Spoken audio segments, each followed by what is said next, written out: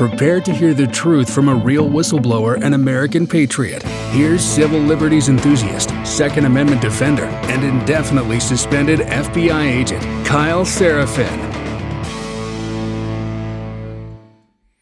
Hello, my friends, and welcome to the Kyle Seraphin Show for Monday, March 6th. Today, we're going to continue a topic that I brought up last week. Can leftists answer a question honestly? Now, the resounding answer from both Truth Social and Twitter was not surprising. No. But what about a corollary to this rule of public discourse? Can a leftist hear the truth and be swayed by it? To answer that question, I'm going to bring on two men who've stepped onto the battlefield of information right now. Frequent guest of our show and now fellow with the Center for Renewing America, former FBI agent Stephen Friend. Now, Steve served for 7 years in the Omaha division of the FBI, working primarily on major criminal investigations on Indian reservations in Nebraska. He took a transfer to Jacksonville Division and started working out of the Daytona Beach Resident Agency in order to work violent crimes against children, or VCAC, and that's the FBI's acronym for child pornography cases. But whistleblower activity cut his work short in August of 2022. So we're going to discuss the specifics of what he did, why he did it, and what that actually means. And then we're also, for our second joint interview, going to welcome back George Hill. Now, George is a retired supervisory intelligence analyst from the Boston field office of the FBI and a retired senior chief in the United States Navy.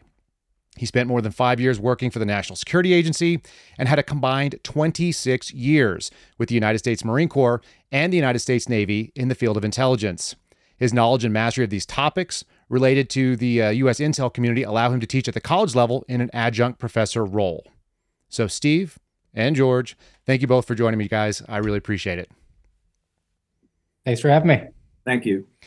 Gents, and you're kind of bailing me out of a little bit of a bind because I had a guest booked, and he's an interesting guy. We teased him last week, and then sure enough, God has a say in what happens in our lives and decided to blow down the power stations next to his house. So he's without power.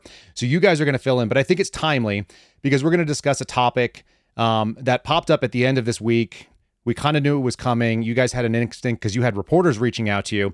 I'm going to start with George, but I want to read this quote. I found this on Eminently Quotable, and it refers to something that I said on Dan Bongino's show on Saturday night. So anyone who's listening to Unfiltered on Fox has already heard me say this, but I want to kind of get into the origins of this particular quotation, and then I want to just dive into how it relates to both of your situation, starting with George. So Eminently Quotable is a website. It says, the phrase originates with World War II bombers, and it comes in different variations, but essentially there's one of two variations that we're used to hearing. If you're not catching flak, then you're not over the target.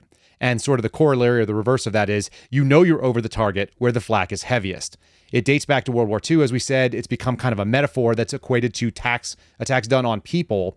And moreover, flak is sort of just another word for criticisms or strong criticisms that happen when you're telling the truth. The final thing they say in this little website is the resistance gets heaviest when you are revealing what people who have an interest in hiding things continue to try hide. I think that is a perfect analogy for what you guys experience with a number of different pieces, and Phil's going to be able to bring them up as we talk. But George, how many reporters reached out to you, and how did you go about sort of vetting their questions, or did it go through an attorney, or what did they ask you and how did it come out?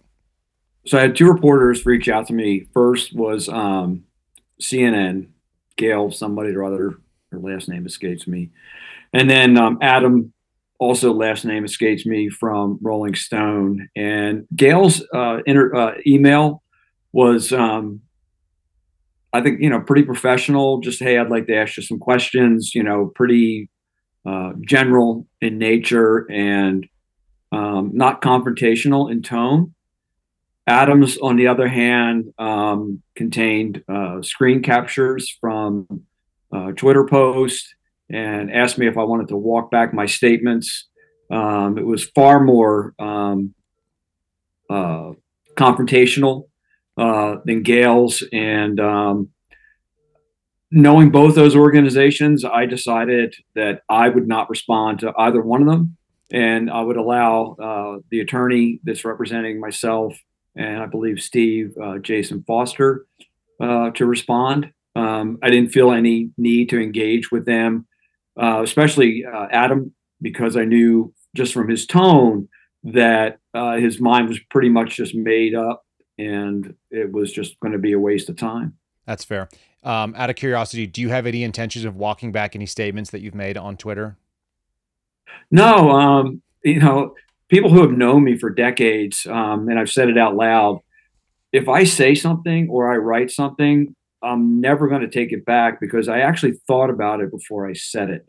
To the best of my knowledge, unless someone can show me some proof, there's never been an instance where I said, I wish I hadn't said that, or what I meant was, no, if I said it, I wrote it, I meant it. That's fair. And for what it's worth, our mutual connection in Boston was very clear that was your reputation, that you have a kind of a straight shooter, a fixed and discriminating speaker. When you say things, you tend not to overstate them, and you also don't walk them back. So I think that plays out from the people that I've met that know you. Steve, I'm going to pivot over towards you. Did you have similar contact, same or more? Yeah, I think I was the original person that CNN reached out to, because I actually did an interview. It was with Elena Treen and Annie Greer, I think was her last name. And they reached out to me, requested an interview, but because I'm now with Center for Renewing America, I have a communications department, I guess, for lack of a better term. And they facilitated an interview between me and those two journalists. But unfortunately for them, Rachel Semmel, who's the communications director, and our vice president were on the phone as well. So did a discussion with them on background, was prepared to give them some direct quotations if they met with our approval, and just had sort of a long form discussion with them, which I thought was pretty productive. I laid out my case and my experience, but I was kind of struck that when you and I have had numerous conversations about things that I brought and the impacts that I've suffered. They were just void of any sort of emotion when I introduced those to the conversation, and they were just kind of, oh, okay, moving on, and it just became very apparent that this was going to be a hit piece. But fortunately for me, Rachel was able to sort of shape that from CNN, and then I also had outreach from Rolling Stone and Washington Post, which I did not respond to. Jason Foster and Rachel were both working on those as well. George, did you read all the pieces that were reported on you? Some of them obviously just went without comment from you and went directly to the Democrats in the House's document, which is over 300 pages long. Seems a little bit excessive, but did you read all these things and get a sense of fairness? I did. Could you rank them in order of fairness? Is there a fair piece that articulates it? It just goes from bad to worse. With Rolling Stone, obviously being at the pinnacle of the worst pyramid. Just to jump in there, are you a musician by chance? No. So No. The Rolling Stone doesn't care about music anymore. They're just interested in just political hackery. Is that what they do? Yeah, I mean, all I had to, I'm quite familiar with the hit job they did on General Petraeus years ago. So anytime they rear their ugly head, I tend to go walk in the other direction. And, they did a puff piece on Jahar Sanarev, which I have a very intimate relationship, having been on that leadership position in that task force that brought that to a successful death penalty conclusion. I have no interest in talking to the Rolling Stone because they're not engaged in journalism. I think yellow journalism would be, disrespectful to people who have engaged in yellow journalism. They like fake rape cases out of universities. That seems that too. Yeah, that's right. This is what the Duke story, is that right? That they basically fabricated? University of Virginia. Okay. Wasn't there one in Duke too? That was that? Yeah, there was. That was lacrosse. Yeah, the lacrosse team. Okay. I don't know what Rolling Stone did that one. Yeah, was that legit or not legit? No, both were hoaxes. Interesting. So facts not really relevant to the story. They don't want to let facts get in the way of a good story. Correct. They don't, they can always just go back and correct the story when nobody's paying attention and say, mea culpa. Now eyes over here. Look, a squirrel. Yeah, corrections mean nothing. True. And they want to get the initial, whatever their puff story is. It's not like they're out there retweeting the links to the corrections. Is that's sort of it? Because Steve, you brought that up to me earlier, just before we talked. You're like, they've issued corrections on some of these stories. I saw the corrections; they were a little bit light, I think, and they didn't correct the story. They left the story as is, and they just put a little asterisk paragraph in the beginning that says something like, "Oh, we have a correction." Steve actually didn't say the thing, or did say the thing, whatever it was that they were trying to correct, but they didn't change their actual piece. Yeah, yes meant no. Our bad. Fair enough. And I'm sure Phil is showing these pieces as necessary and bringing them up. So I'm going to just keep carrying on here. We're going to go to the actual document, which is what I think these folks would refer to as their source document for a lot of the allegations they brought against both of you, particularly if they didn't get direct comments from you. And the title of this document, which was released on March 2nd of 2023, so just a couple days ago, is GOP Witnesses, what their disclosures indicate about the state of the Republican investigations. So we've already decided these are Republican investigations because everything has to be partisan. I'm curious, are you a registered Republican, Steve? I can't remember if we talked about that.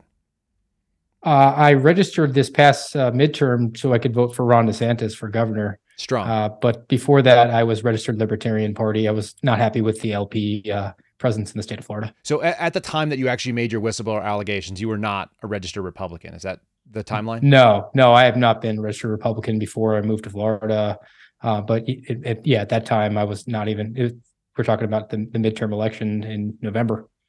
And so November of late 2022. Now, what's funny is I think you and I had that conversation right away, and I think we had the same interest in 2016 for president, and then maybe the same in 2020. George, out of curiosity, are you registered with one party over another? In the state where I live, you can actually register as an independent, which gives you the lawful right to vote in either party's primary. Okay. So I'm a registered independent. Yeah. When I became of age, 100 years ago, I registered as a Republican, and but since moving here to my current legal state of residence, I am a registered independent. Have either of you guys voted for parties other than the Republican Party in any elections? Just sort of curious. Lifetime. Yes, a lot. Okay, fair enough. I don't mean to get too specific, but I think it's worth because they're making some very specific allegations, and we'll get into what that narrow scope is. George, if you're comfortable answering that too, I'm curious.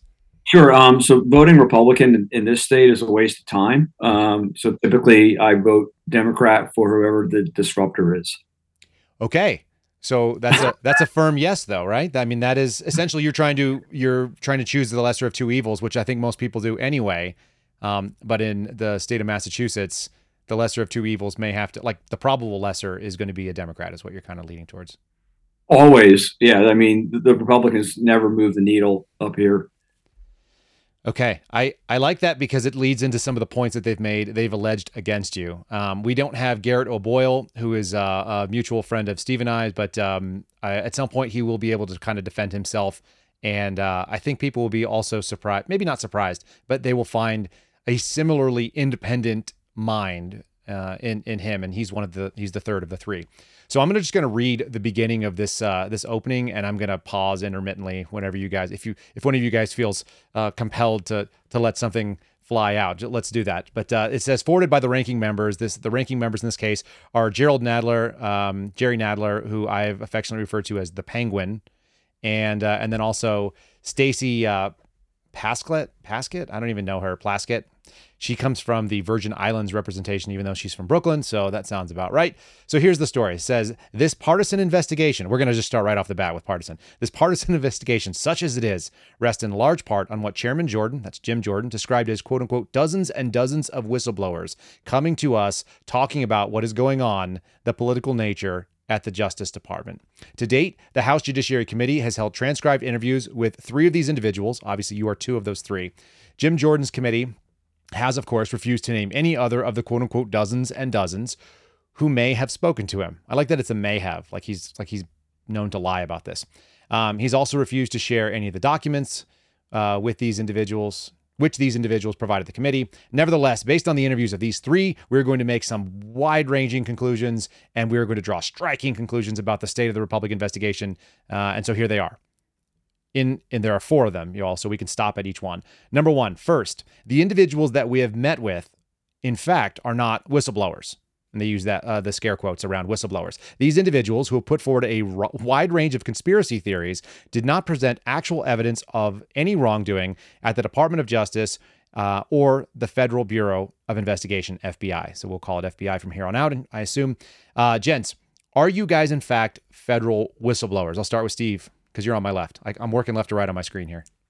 Yeah, I think we meet the statute, and there's certain elements of that. You have to have a reasonable belief of waste, fraud, abuse, or unnecessary risk to public safety.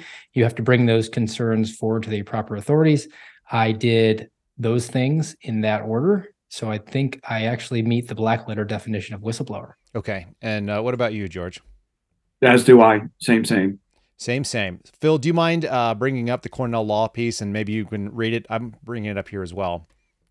Let's read what the actual requirement is. So that's going to be 5 USC 2303. It's going to be Section A, subsection 2, which describes what a whistleblower has to do, if you don't mind.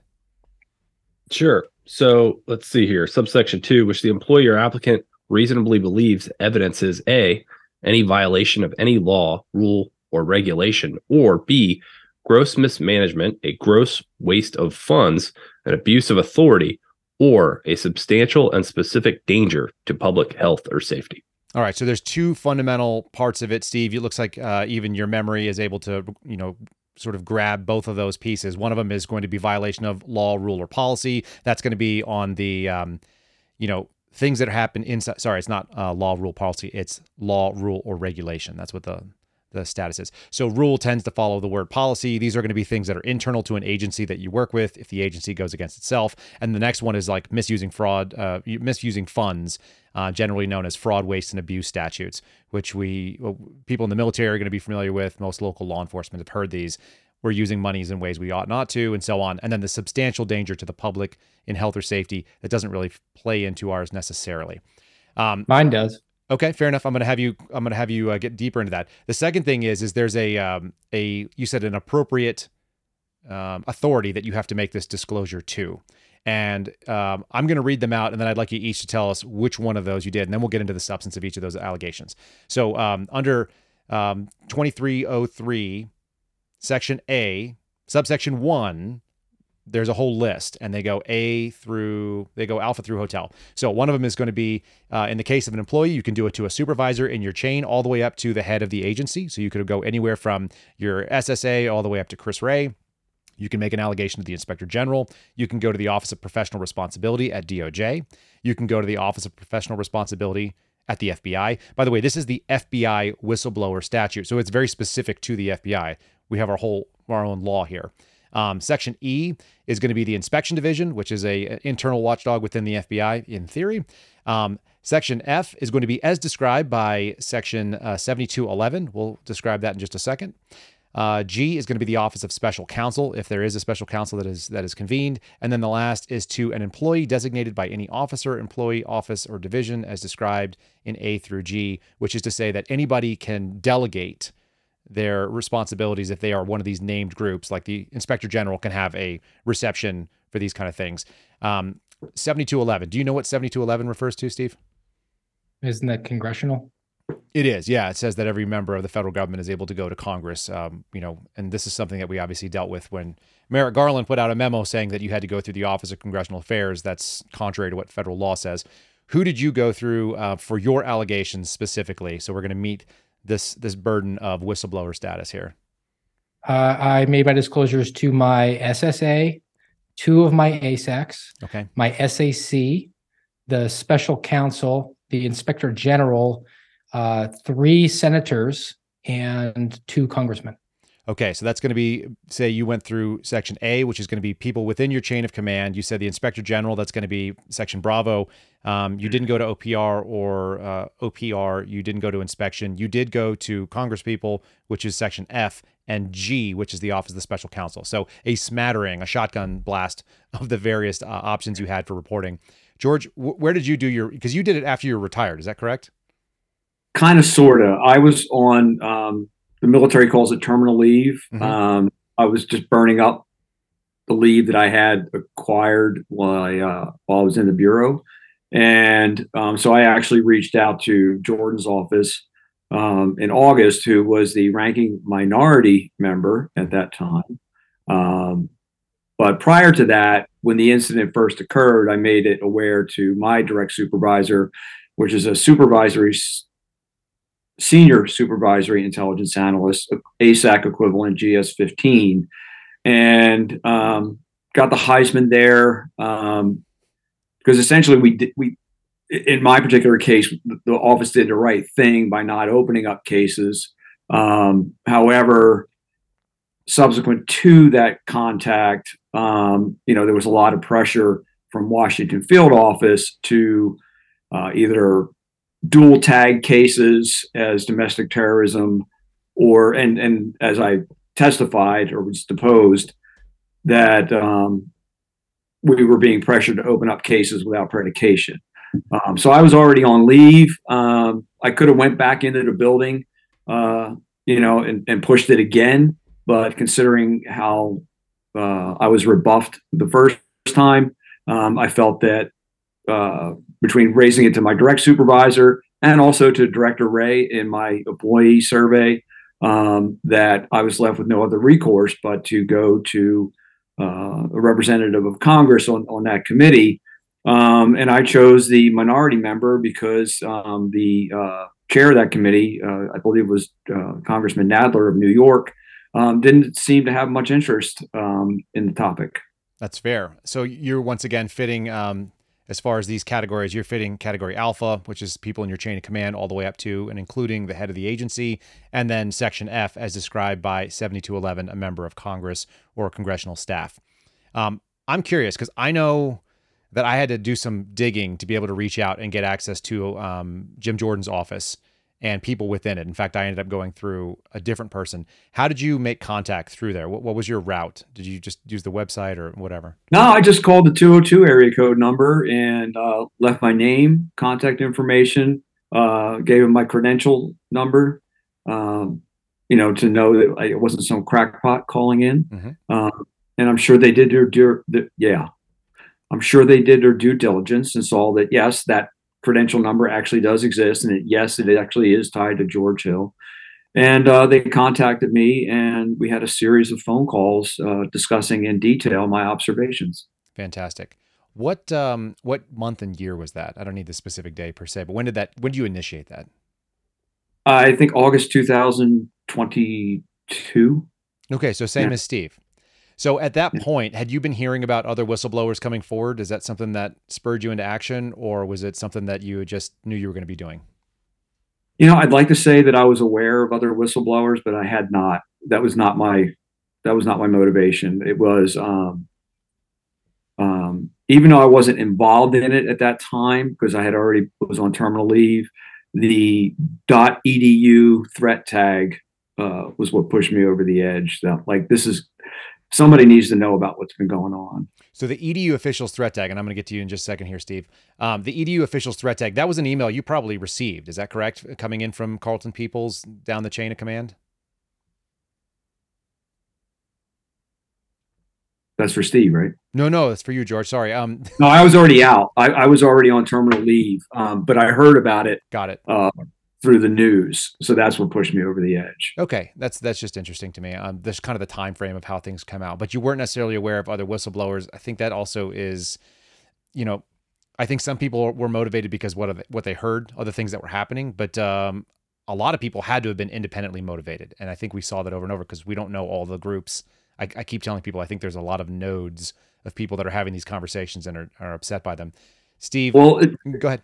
Just before you go to Steve, I just want to sharpen the point that you just made, which is that at least in my office, people are afraid to talk to one another. Mm-hmm. What fear, before we leave that, what fear were they, concrete things or just the nebulous fear of you speak out, you get crushed kind of thing? Well, you speak out, you get crushed, but the sides became apparent when then President Trump fired Jim Comey. And it was all very clear the very next day where people in the Boston office stood and who the Never Trumpers were and who the people who were more inclined to go, where evidence and the rule of law takes them. So there were quickly all sorts of, memes and Comey is my homie posters around the office. And if you did kind of like with Kramer on Seinfeld, if you weren't wearing the ribbon, it's like, why won't you? Where's your Comey is my homie? On your office door or on your cubicle wall. So it became very visually apparent within 24 hours where most of the office stood. And if you weren't wearing the ribbon, you were ostracized. Yeah, the ribbon, I think in that episode was like an AIDS ribbon or something to that effect. And It was an AIDS march, right? So famous episode of Seinfeld, people, you can go find it. I actually had someone yell at me on Twitter about it. They're like, Kyle, why won't you wear the ribbon? But it's a cultural metaphor that I think we've adopted over the years. It was such a impactful show for so much of the cultural dialogue. Steve, did you, just because I want to just follow that down a little bit, did you ever see Comey is my homie coffee mugs or any of those things? I was in like a 3 or 4 person RA. Just doing real work. Yeah. I mean, the only and we actually would joke about Hatch Act. So like, if anybody said anything, we just Hatch Act, can't talk about it. And the only guy that didn't give a rip was the one who had the Bernie Sanders action figure on his desk. Oh, interestingly enough, was it because he really supported Bernie, or it was because someone gave him an action figure and he liked action figures? Oh, he liked action figures. He had a lot of them, but he had the Bernie Sanders action figure next to the Bernie Sanders memoir. That was, sort of the soft launch of the 2020 campaign. Wow. I don't want to get derailed because I have a funny story about a roommate who was really into action figures that was like a grown man. But Phil, I know you spent a lot of time at Washington Field. Washington Field, probably notoriously one of the more political offices, as are a number of them on the East Coast. Comey is my homie. Do we see that hanging out? I was so new to the Washington Field office at the time when Comey was removed that I don't feel like I really grasped that at the time. I never saw that, but I did hear stories of headquarters employees after the election in 2008 displaying their Obama propaganda inside their cubicles and places like that. And the rebuttal to any confrontation over that was, hey, it's just, we're proud. This is all about pride. So it was allowed. Which is both it's just one of the deadly sins, but also one of the rights of the secular left for some reason. I did hear stories about people having like full-size cutouts of President Obama, and they would put them up after he left office because it's no longer a Hatch Act violation because he's just a historical figure, which was my rationale for having a funny picture of Donald Trump standing on a tank carrying a bazooka. I just find that funny. I think bazookas are funny. I think a golden tank is funny. I think Donald Trump can be funny. He has some like amusing, and it really triggered people. So I put it up right next to where the copy machine was because they put me in this little corner where nobody could see me. So if you came around the corner to use the copy machine, you would just see Trump riding a tank. And then because I think it's the brother of that cartoon, Ronald Reagan riding on a velociraptor. I don't know if you guys ever saw that one, but he's shooting like 2 Uzis at once, right? Fantastic. Men in suits riding dinosaurs, all silliness, not a serious political statement. It's more of like a ridiculous statement. And I'm sure that upset people. So, but somebody figures within the Bureau, I don't know whether it was HRD, but it wasn't just specific to my office. Someone had put out some guidance basically saying you need to pull that stuff down. The Trump stuff or the Obama? The Comey is my homie. Okay. It could have been my office. I don't remember. It was a long time ago. Yeah, no, if it had come out from HRD, I know I would have read it because I didn't do anything except look at FISA. Yeah, it might have been in the office. Yeah. Might have been just in the office. All I did was read policy emails and get bored. So I know that I didn't see that. I've got a creepy memory for that. But that is something that's neat to note. And I do like that you're always a balls and strikes guy. So folks, if you haven't heard our interview with George Hill, I'll recommend you go back and listen to that. We did a long form interview about just the nature of what intelligence means, what national security is. I think that he's influenced my thinking, the way that works, and he's a balls and strikes guy. Like when the Bureau did a good thing, and I know we're going to talk about the Bureau did the right thing, at least in one instance in your office. You gave him credit for it, and in fact, Boston area newspapers called that out and said, "Thank God, like our office did the right thing." There's not a lot of transparency within the FBI, so the value of bringing you guys on is you get it shed a little bit of light, sometimes on the good, sometimes on the bad, but we're not. I don't only need to hear about the bad. I want to know about the good because we all have friends that still work in the Bureau. And I want to know that there are people that are doing good things. If you want I'm surprised that the people who wrote these hit pieces didn't pick that article up written by the notorious Howie Carr saying that, Boston did the right thing. Apparently that missed their scrutiny. It did. Let's just go to it. It's talk about what they did right and where that allegation fell in your testimony, and then we'll maybe dissect it why it failed to make the more notorious CNN and WAPO and things like that. So it was two of these substantive matters discussed during my deposition, both with the Democrats and the Republicans. The first one was the Bank of America list that was generated without any known prodding from the FBI, where they data mined their customer base and pulled out everyone that had a Bank of America product that used that product in the DC metropolitan area between 5 and 7 January of 2020. And then anyone who made that list was then moved to the top of the list if they had ever purchased a firearm.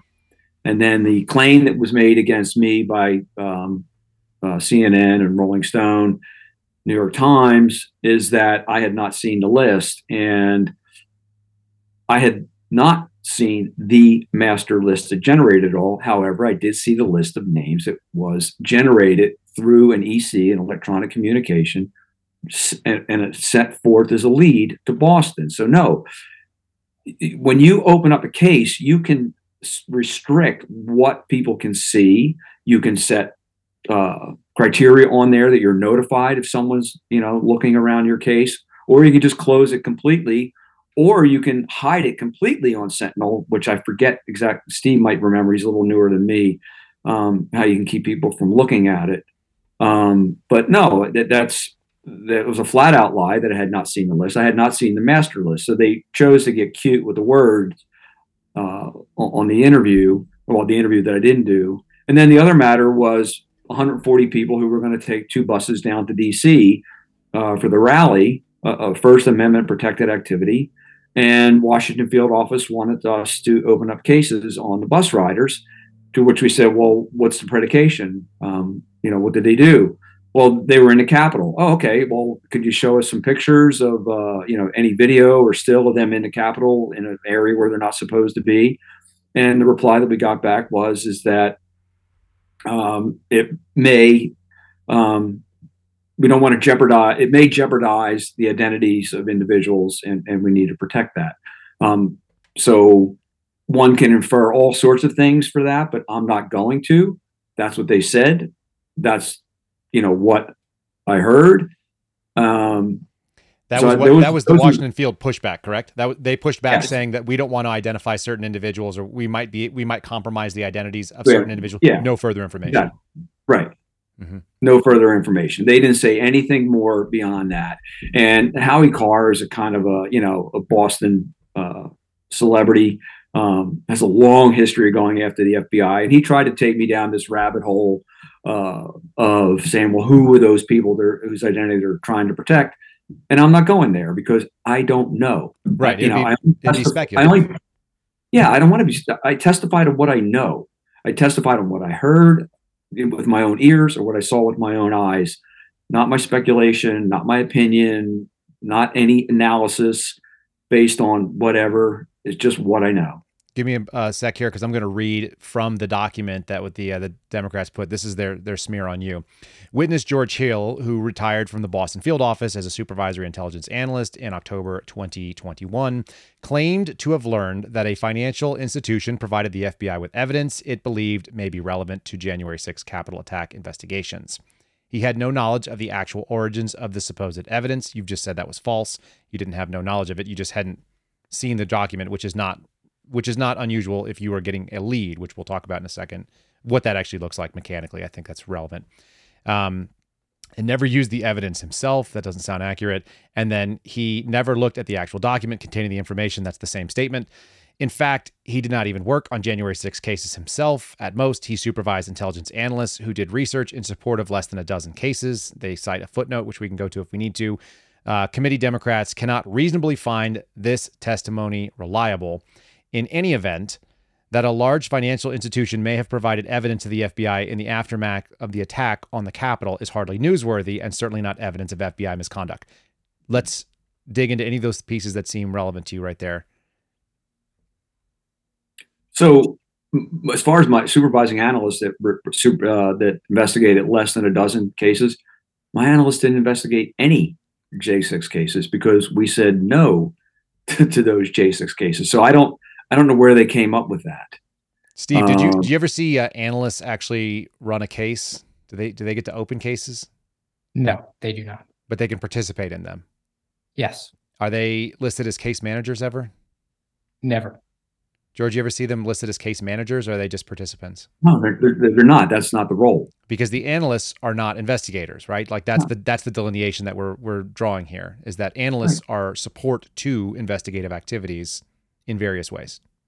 Right. I mean, that statement is not just inaccurate; it's fabricated out of whole cloth. It's just it's a total 100% fabrication. It's not even it doesn't even meet the criteria of inaccurate. So a man who is precise with his words. I think it's interesting that they think that your testimony cannot reasonably be considered reliable. I'm going to let the listeners make their own decisions, and they already know what I think because I've brought you on twice here, and I like what you have to say. We'll get to, I'm going to do one more piece of it, and then Steve, I'm going to go into the two primary claims that they wanted to debase you on. I appreciate you being patient with me. It says, Hill also alleged that the Washington Field Office, WFO, also known as Worst Field Office, asked the Boston Field Office to assist in running particular January 6 related investigative leads. He admitted that he was not actually privy to those conversations and said further that as far as he knew, Boston exercised independent judgment and declined to pursue those leads. Again, his testimony is based on secondhand knowledge. Again, even standing alone, the underlying allegation does not actually show either misconduct or weaponization of the government. Let's talk about what you know about what Washington does. And like, this sounds like people who don't understand the FBI. I mean, we already know that that's who was interviewing you. Take that paragraph apart for me a little bit, if you would. Yes, I don't know where they come up with secondhand. And there was a lot of questions from the Democratic attorney trying to, I guess, determine credibility or the depth of my credibility regarding the statement. Like, why would I have this level of interaction? How would I come about this knowledge that I profess to have? And keeping it short, working with an SSA counterpart who runs the domestic terrorism squad, he and I would have daily conversations, at least once a week, face to face. And so when these issues came up surrounding J6, I'd say, well, did you see this? Or he would say, did you see that? And well, let's call him, or swing the computer screen around. Let's take a look at the lead. So I don't know how they get to secondhand.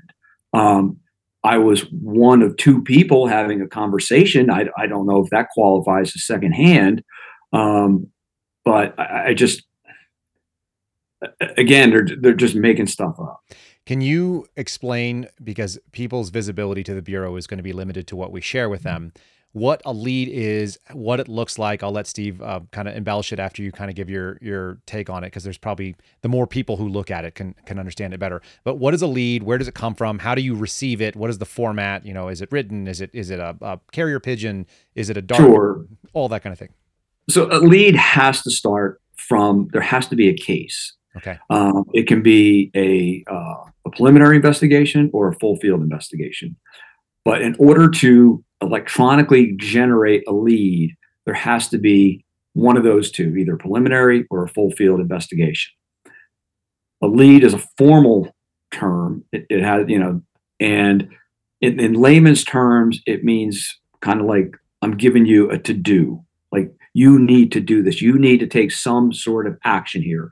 I'm not going to tell you the details of that action, but in this particular case, they're asking in the form of a lead to take investigative action on 7 individuals or 140 individuals. So, and what is what's the analyst's end of that? Because I know what the agent is, and Steve's going to speak to that. What is the analyst end if you're the manager? So the analyst could actually get a lead from that lead, okay, as well, and Sentinel saying, "Hey, do open source research on these individuals, or find out how much do open source research on these individuals, do open source research on who organized the bus trip to DC, how much did they charge, where were they meeting, like, standard background information that may be part of an investigation. So let's use the bus ride as an example to hopefully make it clear to the listener.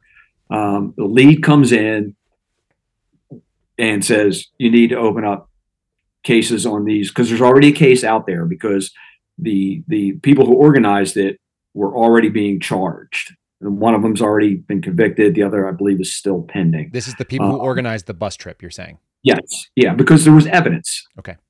The thing that we'd like to have at the FBI, ideally. So there's already a case. So they just generate another lead off of that.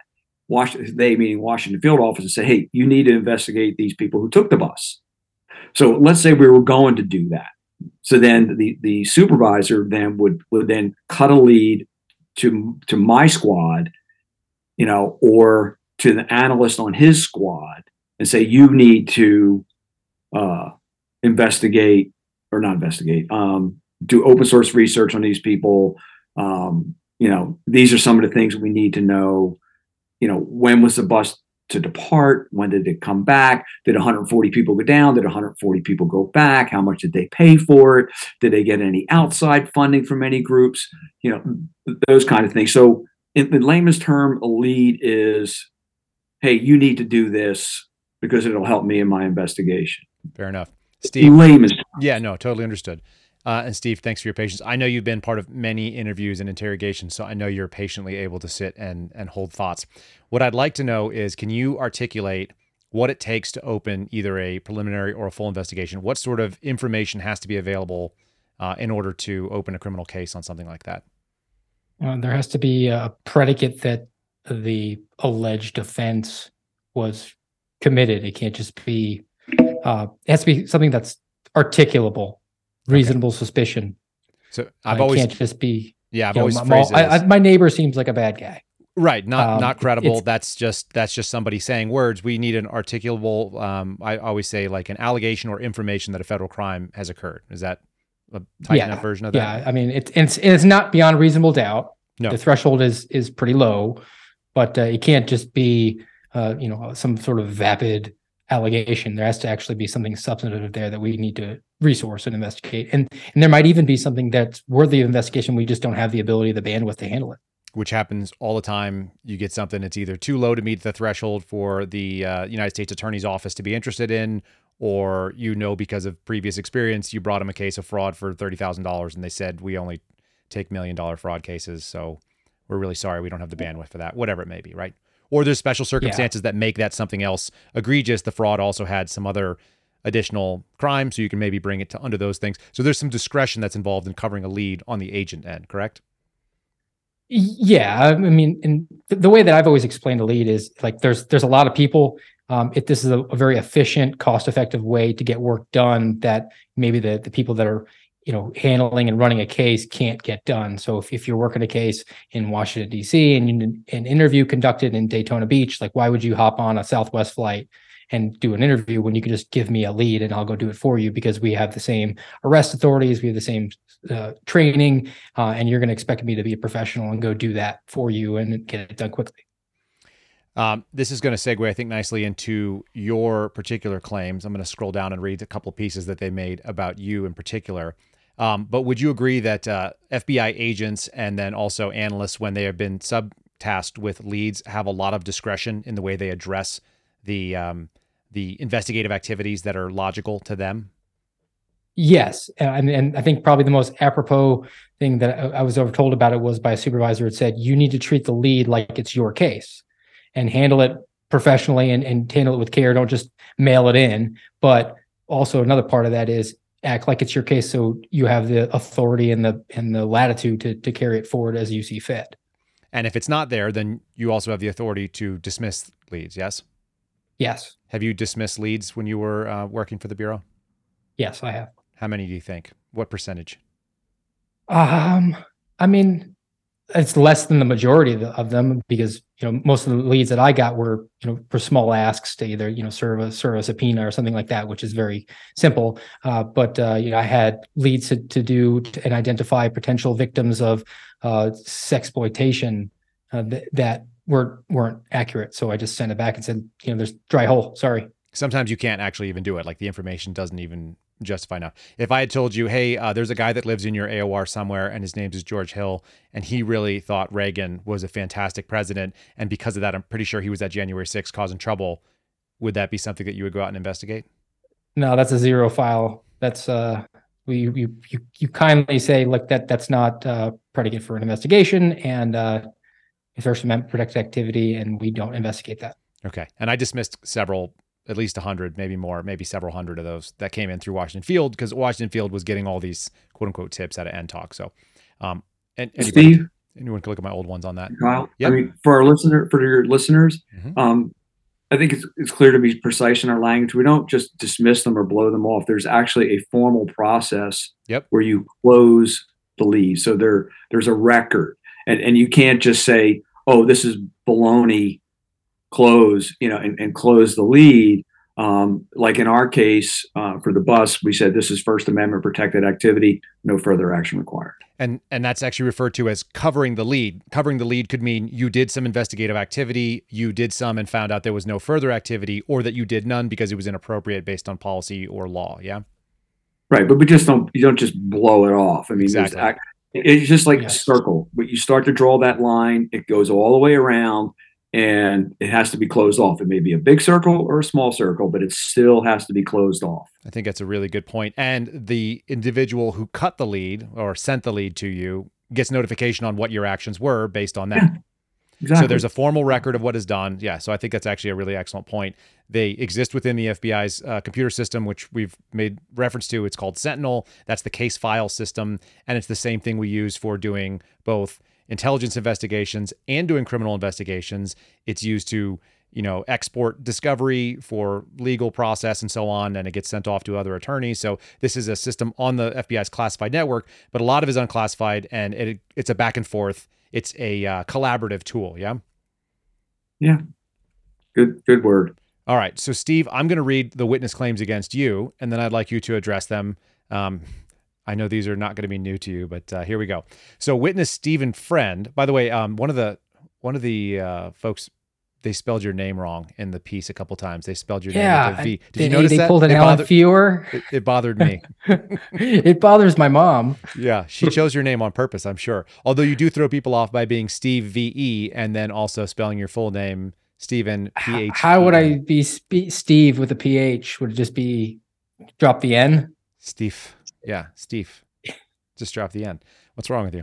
All right. Witness Stephen Friend made two primary claims. All right. First, Friend claimed that the FBI departed from its internal operations manual as it managed hundreds of cases after the January 6th Capitol attack.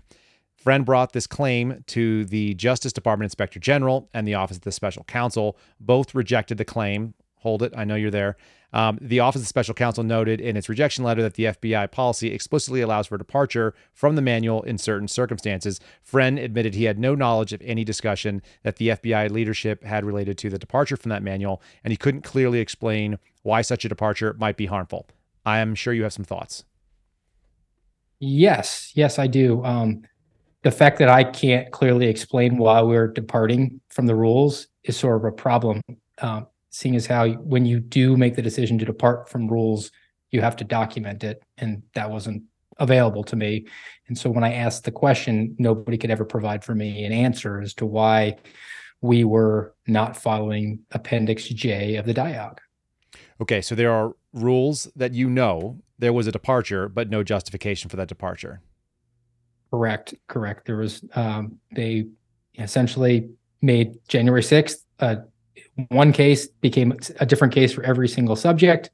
And instead of running them from Washington, which was supposed to be, it's in their area of responsibility, they elected to assign them to the field wherever the subject resided, which is allowable within the DIOG. However, because the Washington field office was running all these cases through their January 6th task force, that was the departure. not giving the offices and the case agents who were assigned in the field, who were supposed to have the responsibility for seeing the investigations all the way through as they saw fit. They were still answering to Washington, D.C., which is the departure. So, and for our listeners and our viewers, this is a very technical discussion on purpose. We're having a technical discussion because the word whistleblower has a meaning. It's not somebody who feels that the FBI is bad, okay, and then writes a book about it. That's not a thing. And it's not because why I left the FBI and I want to get on Fox and talk to you that the FBI is bad and I'm sad that I don't work there anymore. That's not a whistleblower. A whistleblower is someone who meets the criteria of the law as we stated, under Title V of the United States Code, and then has credible and specific allegations. So this is a technical case that we're laying out for you all on purpose. And I know it's a little bit pedantic in some ways, but I think it's necessary for you to understand that when they make a 300 plus page claim, and we're only on the 4th page here, they're wrong about even their opening. And the reason that they're wrong is because they don't understand that these words have meanings.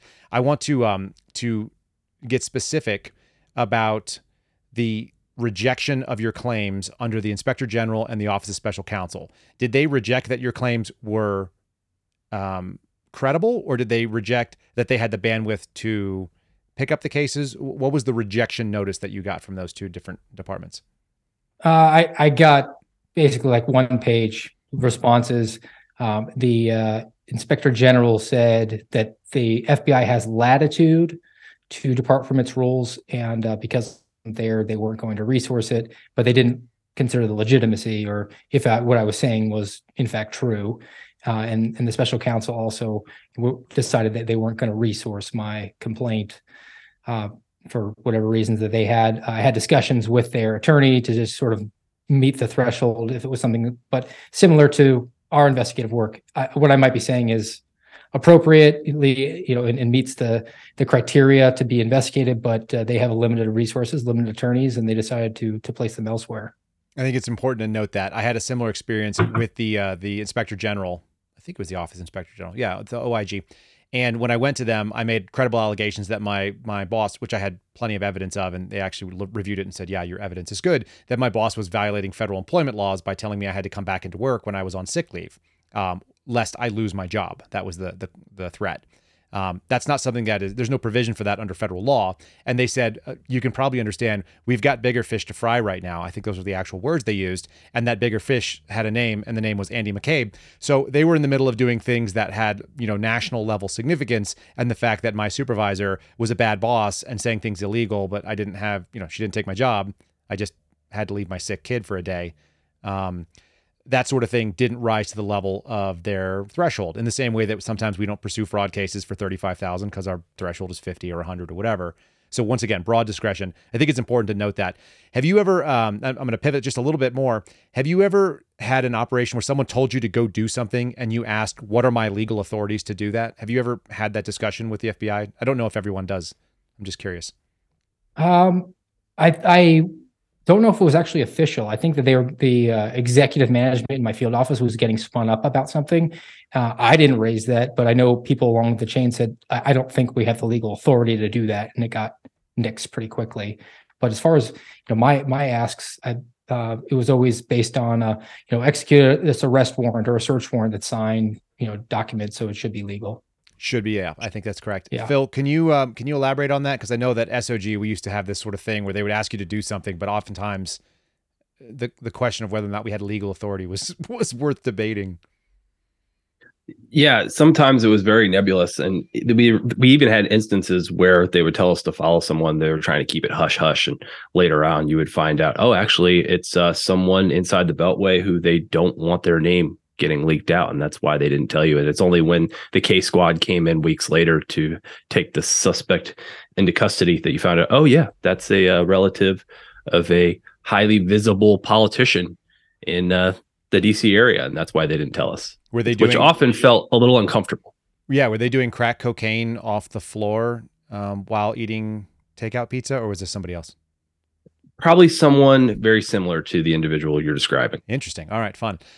So in my personal experience of it, I would get people, they would say, like, under no circumstances can this individual go into a house and kill people, which is a really difficult legal authority to justify, because it's like, well, if I knew what was in his head, we would stop him, but I don't think we can know that. And so you have to actually wait for them to go do something like produce a weapon at the front doorstep of someone's house. And that's Yeah. a really dangerous, that's American freedom for you. There's some danger to it. So anyway, I just think it's worth noting that the question of authorities and legal authorities to act is something that law enforcement officers need to be asking themselves regularly. So if you are a law enforcement officer or a federal officer who's listening to this, this is one of those things that you need to be courageous about asking, because oftentimes they'll be giving you things and there's no legal justification for doing it. I've seen it. Like I said, Phil's seen it. I think some people do and some people don't. I'm going to read the second allegation here, please. Can I inject one thing about the Office of Inspector General, the OIG? They may have declined to pursue the investigating my complaint, but they have a dual role. They're supposed to also investigate whether or not I suffered retaliation as a whistleblower. That has not been rejected. That is still up to them to investigate. So any sort of implication that the OIG said you're not a whistleblower is completely false. I think they do like to make that point here, and I think they're mixing their message. Second piece that they wrote in this, your second point, they stipulated that you failed to articulate well to them, apparently. Second, friend objected to the use of SWAT teams in the arrest of certain January 6 subjects on August 24th, 2022. The subjects arrested that day are members of the 3% domestic extremist group. We'll get into that in just 1 second.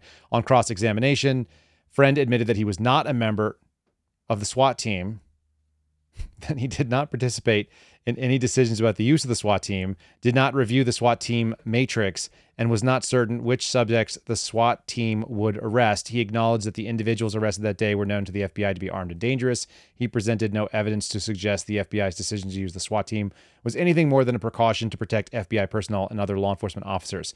And go. I feel like I'm like shooting the starter gun. This one's got to get you riled up. Go.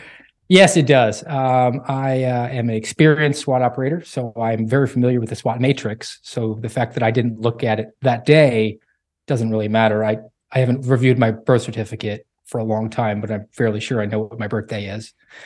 I raised concerns that using SWAT for a cooperative subject may pose an unnecessary risk to FBI personnel as well as the public.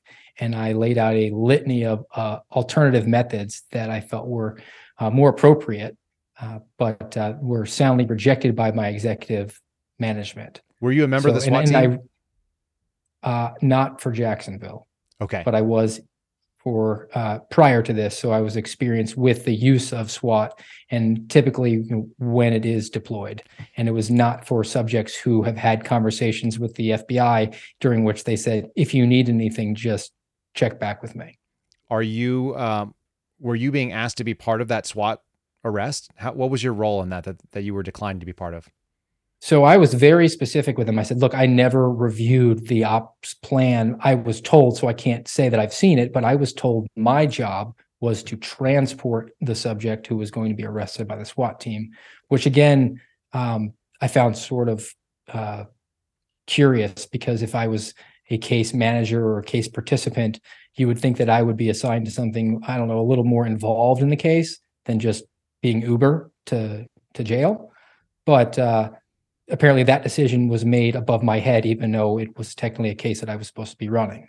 So this was your case, correct? Yes.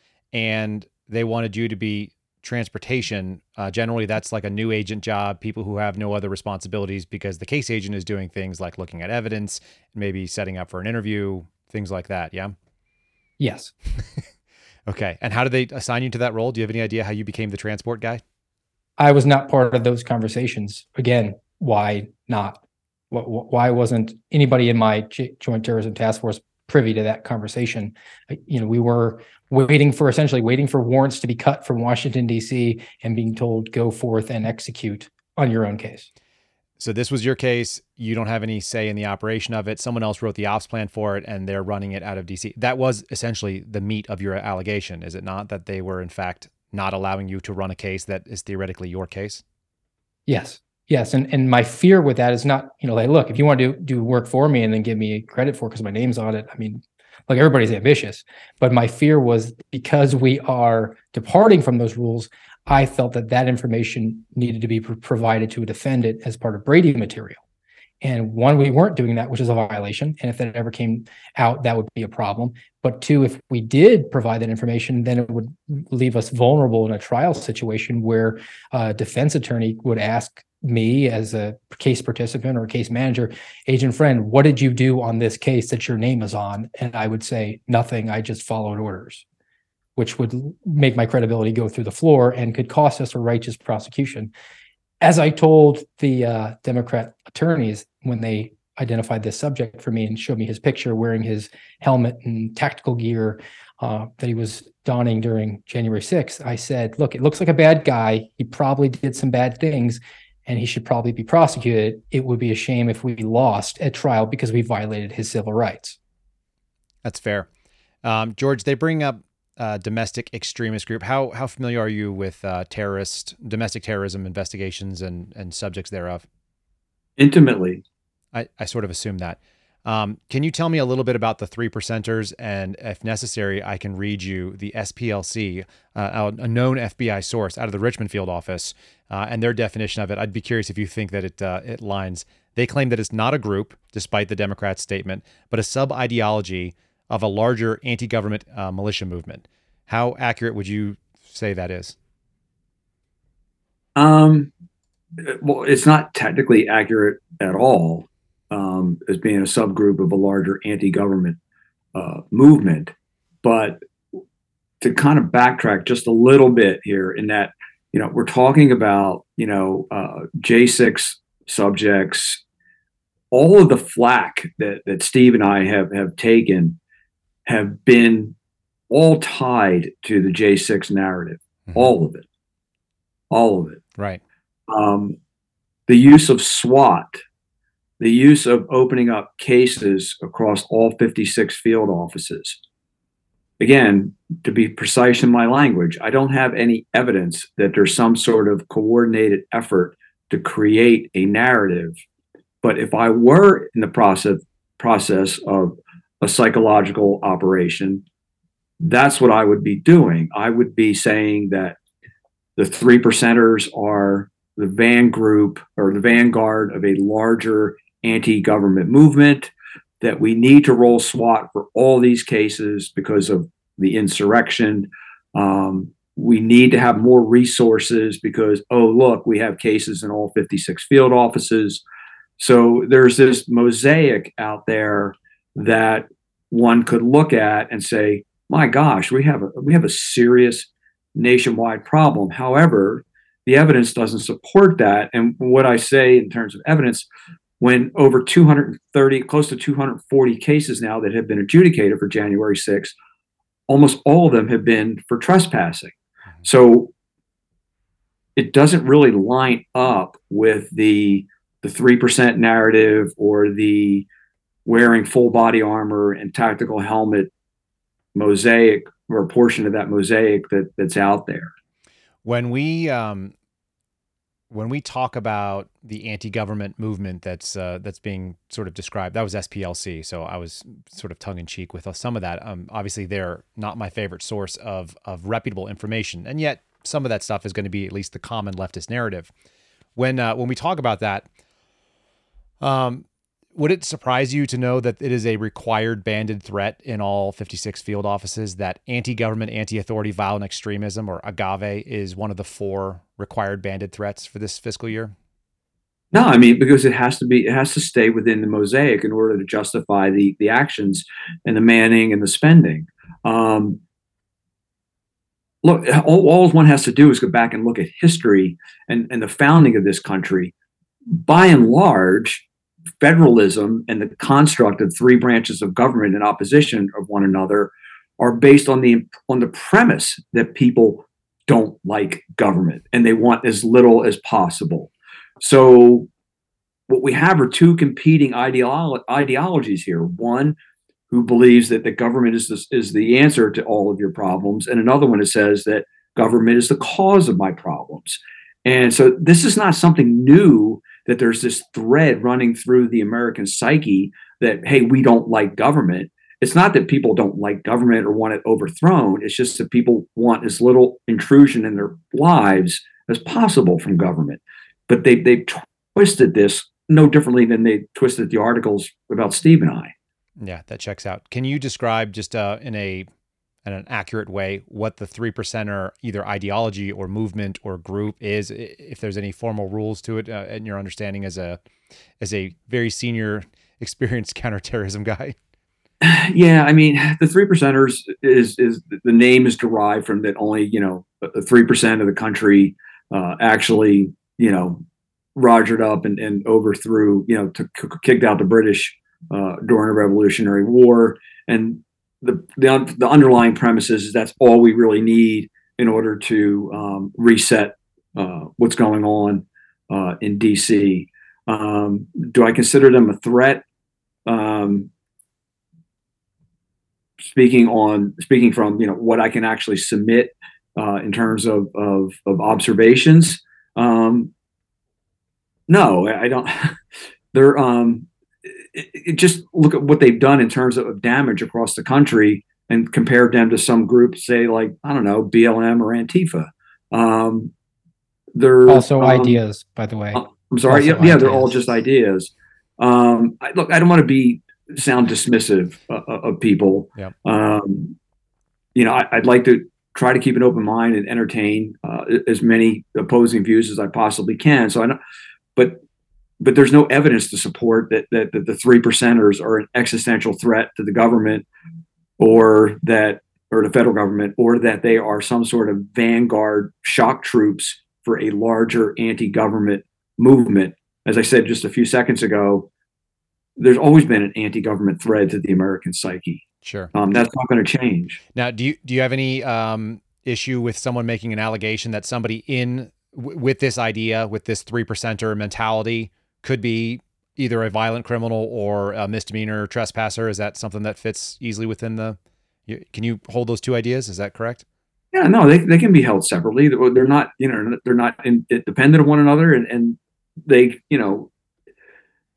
that's what we do in the Bureau. We investigate individuals.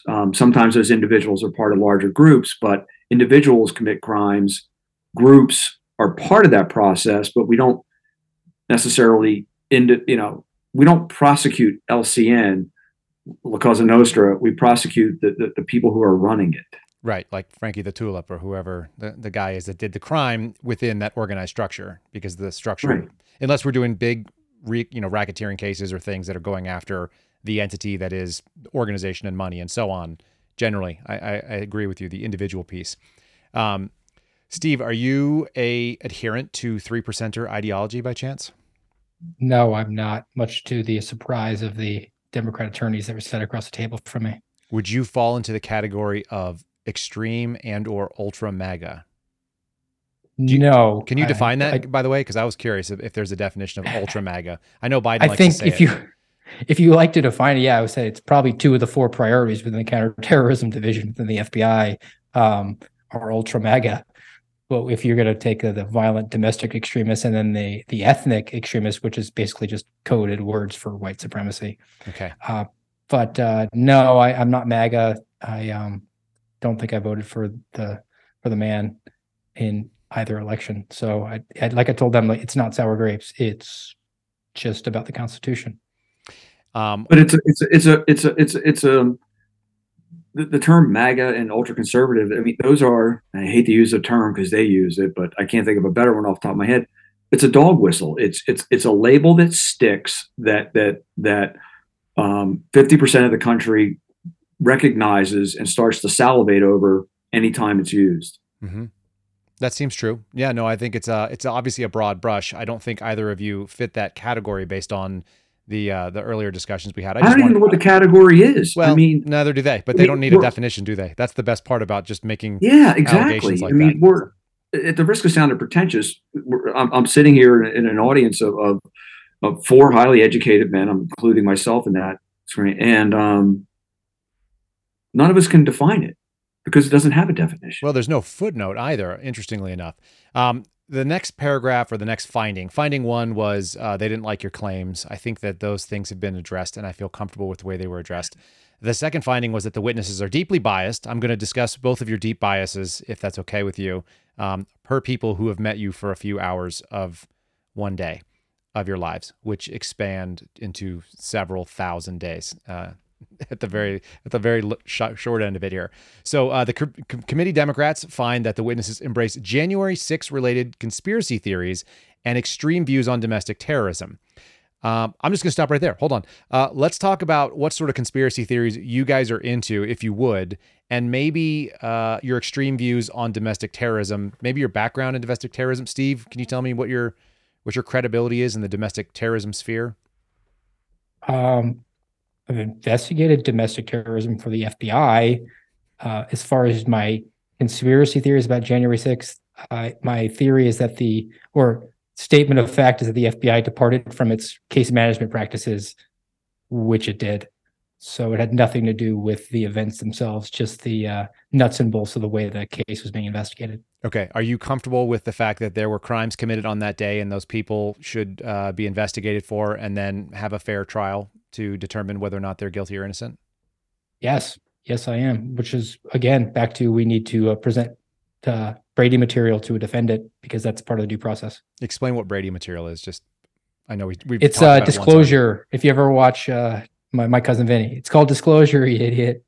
The government has to furnish over everything to the defense because you're not allowed to do a surprise at trial. They have to be able to review what you're going to present as evidence so they can mount a defense to it because the burden should be on the government to prove beyond a reasonable doubt that you in fact committed a crime. And that includes exculpatory evidence. Yes, anything that goes against what the government's narrative is needs to be presented over and can't be hidden, or you have in fact violated civil rights. Okay. Characterize the events on the date of January 6, 2021 in your own words, if you don't mind.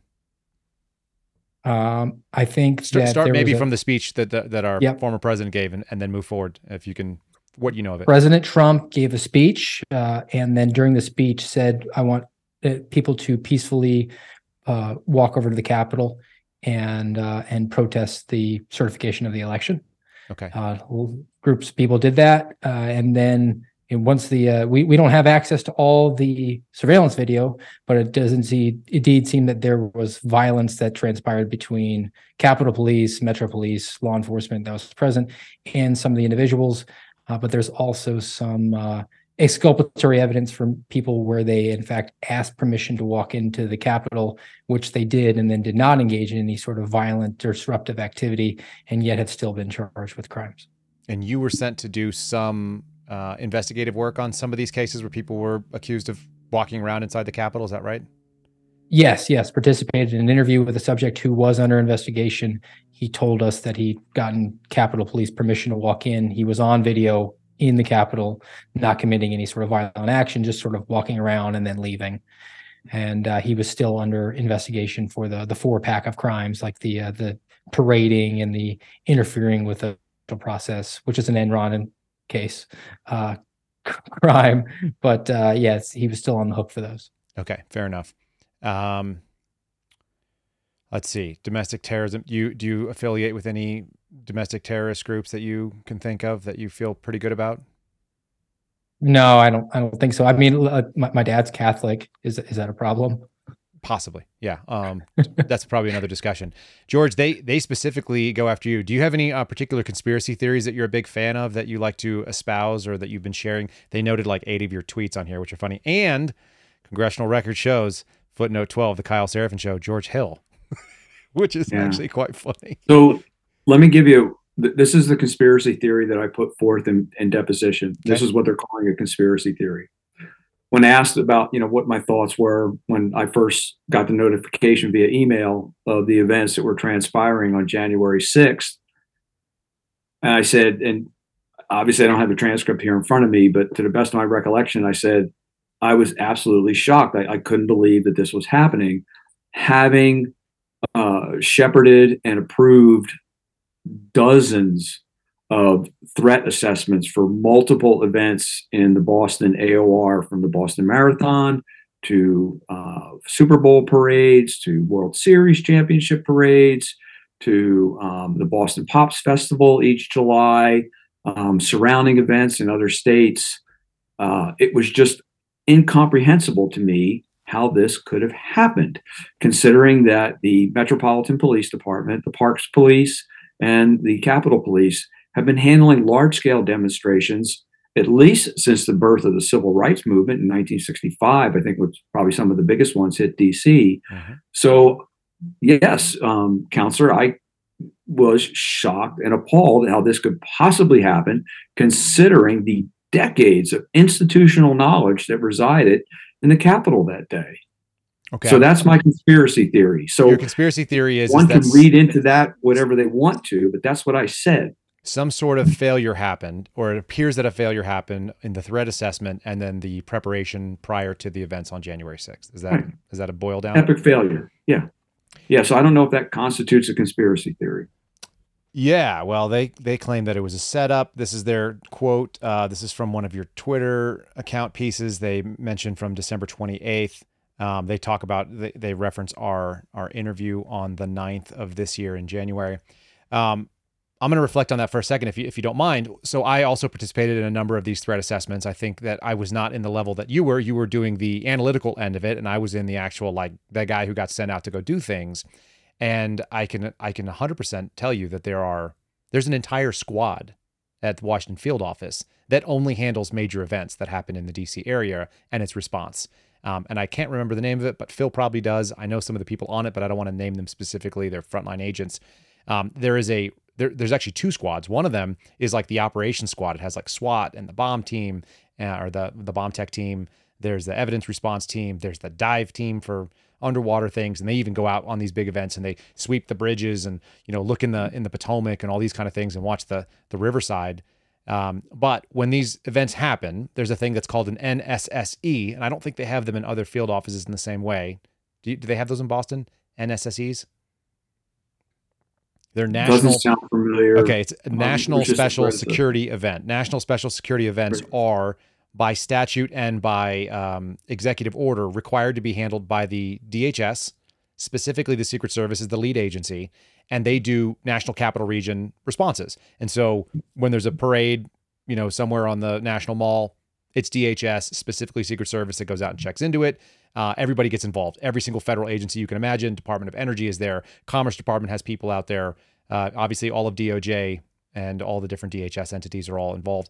Park police from the interior are part of it. Everybody's got to play. And so you've got helicopters up, and you've got, you know, sweeps looking for bombs and all the other kind of stuff. All the things that you have sort of assigned, these are possible threats when you have a lot of people in one place, and we've got to do the things to make sure we mitigate and have an acceptable level of risk while still ensuring people's ability to freely assemble and freely speak and freely do all the sort of First Amendment protected activities they have. So they have a problem with your assessment on that. I'm going to read directly from this document again. George Hill claimed, among other things, that the attack on the Capitol on January 6, 2021 was a quote-unquote setup, and they reference a tweet, and that it was part of a, quote, larger Democrat plan using their enforcement arm, the FBI, end quote, and that rioter Ashley Babbitt was, quote-unquote, murdered by a Capitol police officer. Let's just stop right on that and talk about that a little bit. Murdered it sounds like your word. They reference a tweet, number 10. So this would have been from January 6th of this year. Did you, do you allege that Ashley Babbitt was murdered? I was actually asked that question in my deposition. Okay. And I said the following: I am a USCCA, United States Concealed Carry Association certified instructor. Mm-hmm. I went through the FBI Academy about 6 years ago as a field counselor from beginning to end with the agent class.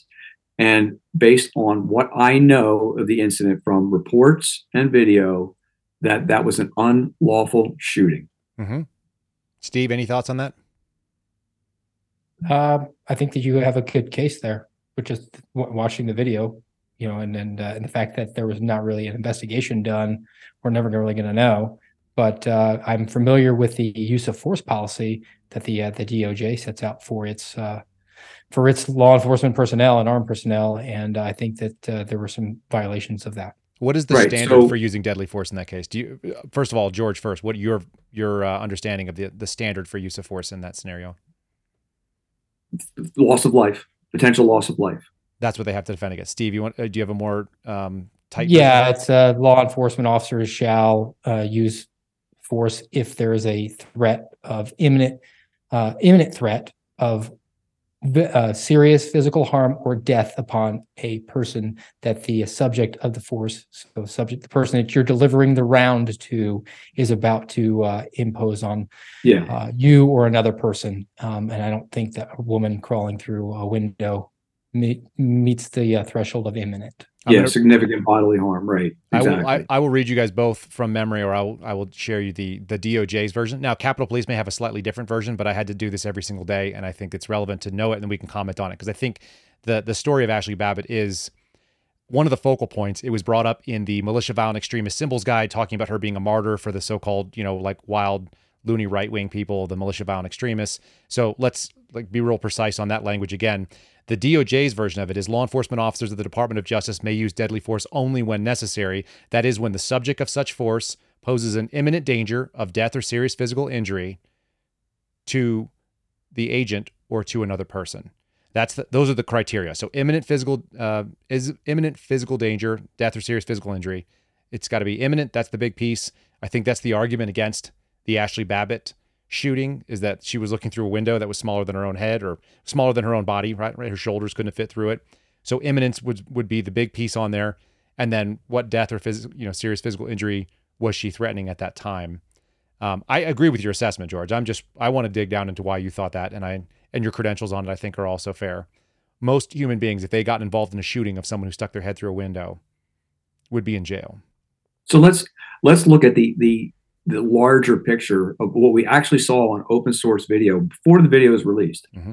We saw Capitol Hill police shoving people over the balusters, the stone railings of the Capitol, shoving them back over the railing and onto the ground 15, 20 feet below. A lot of those people were injured, where there's video of that. What they're supposed to be doing as public safety officers is pulling those people over the railing and then arresting them. Instead, what we saw was an all-out brawl conducted in an unlawful and unprofessional manner. We also saw people conducting themselves in a very professional and lawful manner. But I was specifically asked about Lieutenant Byrd, and that's what I commented on. Mm-hmm. And I do stand by those comments. Yeah, I suspect you do. So we had a discussion in my squad just a couple days later, as soon as the video that was available from both the two different angles. There was one, obviously, from someone on Ashley's side of the shooting, where you could see the hand stick across, and then a security camera video of some kind that showed kind of a broader bird eye look that showed the hand and her coming through the other side of the glass. And without only one exception, stated they believe that might have been a justifiable shooting, and we had maybe 100 and something years worth of law enforcement experience between us all there. There were 10 of us, a former HRT team leader, who was a West Point graduate, and he was a U.S. Army Ranger in the 75th Ranger Battalion, or 75th Ranger Regiment rather. So he was a battalion commander. This is a guy that has seen violence, understands the use of violence, and obviously HRT trains at the FBI's highest standards, I would say, for use of force. They can justify things that maybe other people wouldn't. And he said that was a murder. So I think that's worth noting. I think law enforcement officers in general should be restrained once again, right? And then we saw that was not necessarily a restrained action. Doesn't mean that there wasn't an ability to articulate it. None of us have seen it. Would that be fair to characterize? Yeah, no, absolutely. I mean, unless there was some guidance given by the Sergeant of Arms with the approval of the Speaker of the House that changed the use of rules for deadly force. Yeah. As a SWAT team guy, Steve, no one has seen. I'm sorry? No, and I want to run over to Steve. Steve, as a guy who worked on a SWAT team a number of times, is there anything that would have changed the impetus on taking that shot that early for you, if they would have given you information? Yeah, if she had was trying to get the tactical advantage, or was fleeing the scene in which she had engaged in some sort of deadly action, which would again correspond with what our exceptions are for use of force. Phil, you have any thought on that? What would have actually been a marching order that could have gone out that could have changed that and made that a justifiable shot? No, I'm not aware. And the fact that, it seemed like an isolated incident kind of, we could all Monday morning quarterback it, but the fact that that was the only incident and example that day kind of makes it stand out as a poor use of deadly force. So anybody who doesn't listen to our show regularly, if you're new to it, first of all, welcome. But moreover, producer Phil, 15 years as an FBI agent, has a lot of experience in this as well. The only thing I could think of, and I appreciate that too, that it was the only singular shooting event, despite probably hundreds, if not thousands, of physical altercations that took place between law enforcement and citizens who either got out of hand or in places they were otherwise restricted from being. No disagreement that was riotous behavior. On some people's, we saw clashes where people were hitting cops for sure, but that was the only bullet that was expended as far as we know. It was a single. But if this went to court, it would have been allowed as by the judge that there have been other incidences of Lieutenant Byrd misuse of firearms. We were talking about things like leaving it in a bathroom and some of the other sort of. Right. I mean, so it would have been. That would have been allowed. A judge would have allowed that. Yeah, I think the family got. I think they got robbed out of at least a righteous investigation of this. It does appear that it did not get done. All right, I want to keep reading through this thing. I don't want to live on Ashley Babbitt all day long, but I don't think that was an accurate assessment of you, and I think that was an improper smear. They failed that one. He also described, this is you, George, described the FBI as the quote-unquote brown shirt enforcers of the DNC, an apparent reference to Nazi stormtroopers. I was wondering what the heck they were talking about. They made a reference to Nazis and some sort of conspiracy theory. Talk about the brown shirt enforcers of the DNC, justified or otherwise, or if you want to back away from it. So I didn't make that in my deposition. That was a First Amendment tweet. I will say this, that I'm still chafing, my ass still chafes from Dick Durbin, who called us interrogators at Gitmo no better than the Gestapo. I guess maybe we all should be more careful with our words. Okay. Can you? I spent a year in Gitmo doing interrogations. That's what I wanted to get to. Do you mind kind of telling your background as an interrogator and how much time you spent doing that? Why that might rub you wrong? Well, I mean, I spent not that long, a few months forward deployed in Southwest Asia doing battlefield interrogations. I was back for maybe not even half a year before I spent another year in Gitmo doing strategic interrogations. I was the non-commissioned officer in charge of the Saudi Arabian team. We lost our DIA employee, so I had to fleet up and take over the OIC position. So I still had over 24 detainees that I had to interrogate, and was running 24/7 operations of multiple interrogation teams in all of 2004. And during that time, were you engaged in Nazi practices in any way? To the best of my knowledge, no. I was too damn tired to practice much of anything other than my job and trying to get some sleep when I could. Fair enough. All right. We're not backing away from this tweet. You said, as you said, a First Amendment protected activity. And in that activity, you're allowed to use things like hyperbole, analogy, metaphor, and so on. Yeah. Yeah, exactly. Okay. You've also. The only difference is I'm not a U.S. Senator. That's true. You're not. You don't have that speech and debate clause either, though. So I don't know. You've only got that First Amendment that says you can say anything you want in this country. Yeah. Within most parameters. It also says that you publicly stated, quote, there needs to take place a re-education, and that and then now they take away the quote, and this is apparently their paraphrase, and that Americans should embrace the risk of dying by terrorism rather than accept domestic intelligence programs that keep them safe. Their words in this case, quoting the Kyle Seraphin Show, George Hill, Podbean, at 1 hour and 48 minutes in. You and I had a nice long chat. That was on January 9th of this year. Can you add a little bit of meat to that bone that they've thrown out there? That's an interesting thing to know on. Yeah, that's hard to summarize in a short couple of sentences, which I just used for. The bottom line to the discussion that you and I had, Kyle, is that the number of domestic violent extremist cases that are out there truly that exist are not commensurate with the level of effort being put forth by the federal government to go after them. And what we are seeing then is an erosion of constitutional protections in favor of zero people being affected by someone that has been declared a domestic violent extremist. I don't know the quote off the top of my head from Ben Franklin, but people who choose safety over liberty basically deserve neither.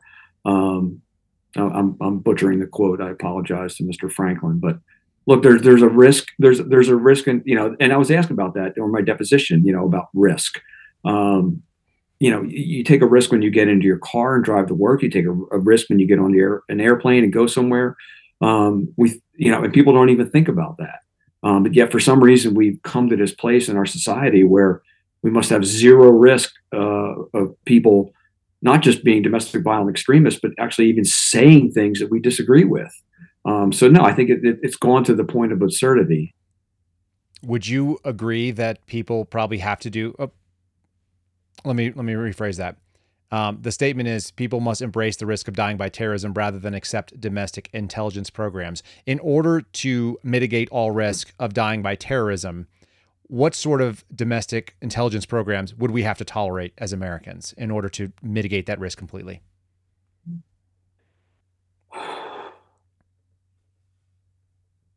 Number one, stop this defund the police movement. Well, I'm looking specifically, like if people are going to accept domestic intelligence programs that keep them safe, what would those domestic intelligence programs have to do to mitigate all risk? It would have to be a total lockdown almost, so no constitutional liberties at all, because we've already seen it taken to an extreme where people cannot even voice, like, don't take a vaccine, wear a mask, don't wear a mask. Those people even getting labeled as domestic terrorists. I am a life member of the National Rifle Association. The National Rifle Association is being called a terrorist organization. So therefore, then by definition from the left, we are a domestic terrorist organization because we're a domestic organization. It's gotten to the point where it's just absolutely absurd. I'm not proposing that people die, of course not. But there has to be constraints on federal law enforcement as to level of intrusiveness and how much in the way of constitutional protections are people willing to forego. I'm not willing to forego any. Yeah. That means, and I'm going to restate what they said. Their version was embrace the risk of dying by terrorism instead of accepting domestic intelligence program that keep them safe. You're saying embrace that you have freedom. Freedom has a little bit of risk associated with it. And so therefore you are in fact embracing a possibility that terrorism could happen because otherwise you have no freedom. You'd have to completely lock down all the mechanisms that we enjoy as Americans. Yeah, I'm embracing the fact that, yeah, absolutely. That's 100% accurate. I'm embracing that I could get into a car accident on my way over to the drugstore.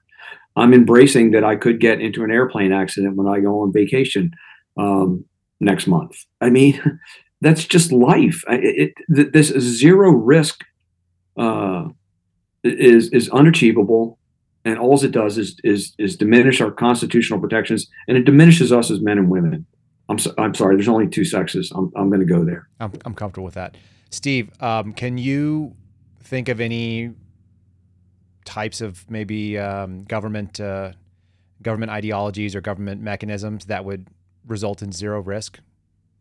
You got any like names off the top of your head that might be able to, that would lead us to a no risk situation? I think the Patriot Act was implemented with that mindset. 702 as a mechanism is we're going to have zero risk.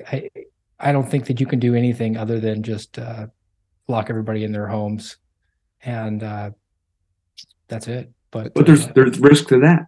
It's just impossible. It's a mission impossible. There's obesity. There's lack of social skills. There's risk to everything. Correct. That's an excellent analytical point. It looks like you have thought their problem through. What about if we just all like hooked up to the batteries in the Matrix and just sat in like a goo and were given some sort of if we no longer cared about you as individuals? This all leads down to the road of totalitarianism and authoritarianism to me. Well, that's what Klaus Schwab wants, right? You'll own nothing and be happy. Yeah, he seems like a Bond villain. You will own nothing and be happy, and you will do nothing and be safe. I mean, that's the goal. Can we talk about the extreme views that you hold of the Republican Select Subcommittee there, George? This is another little quote from them.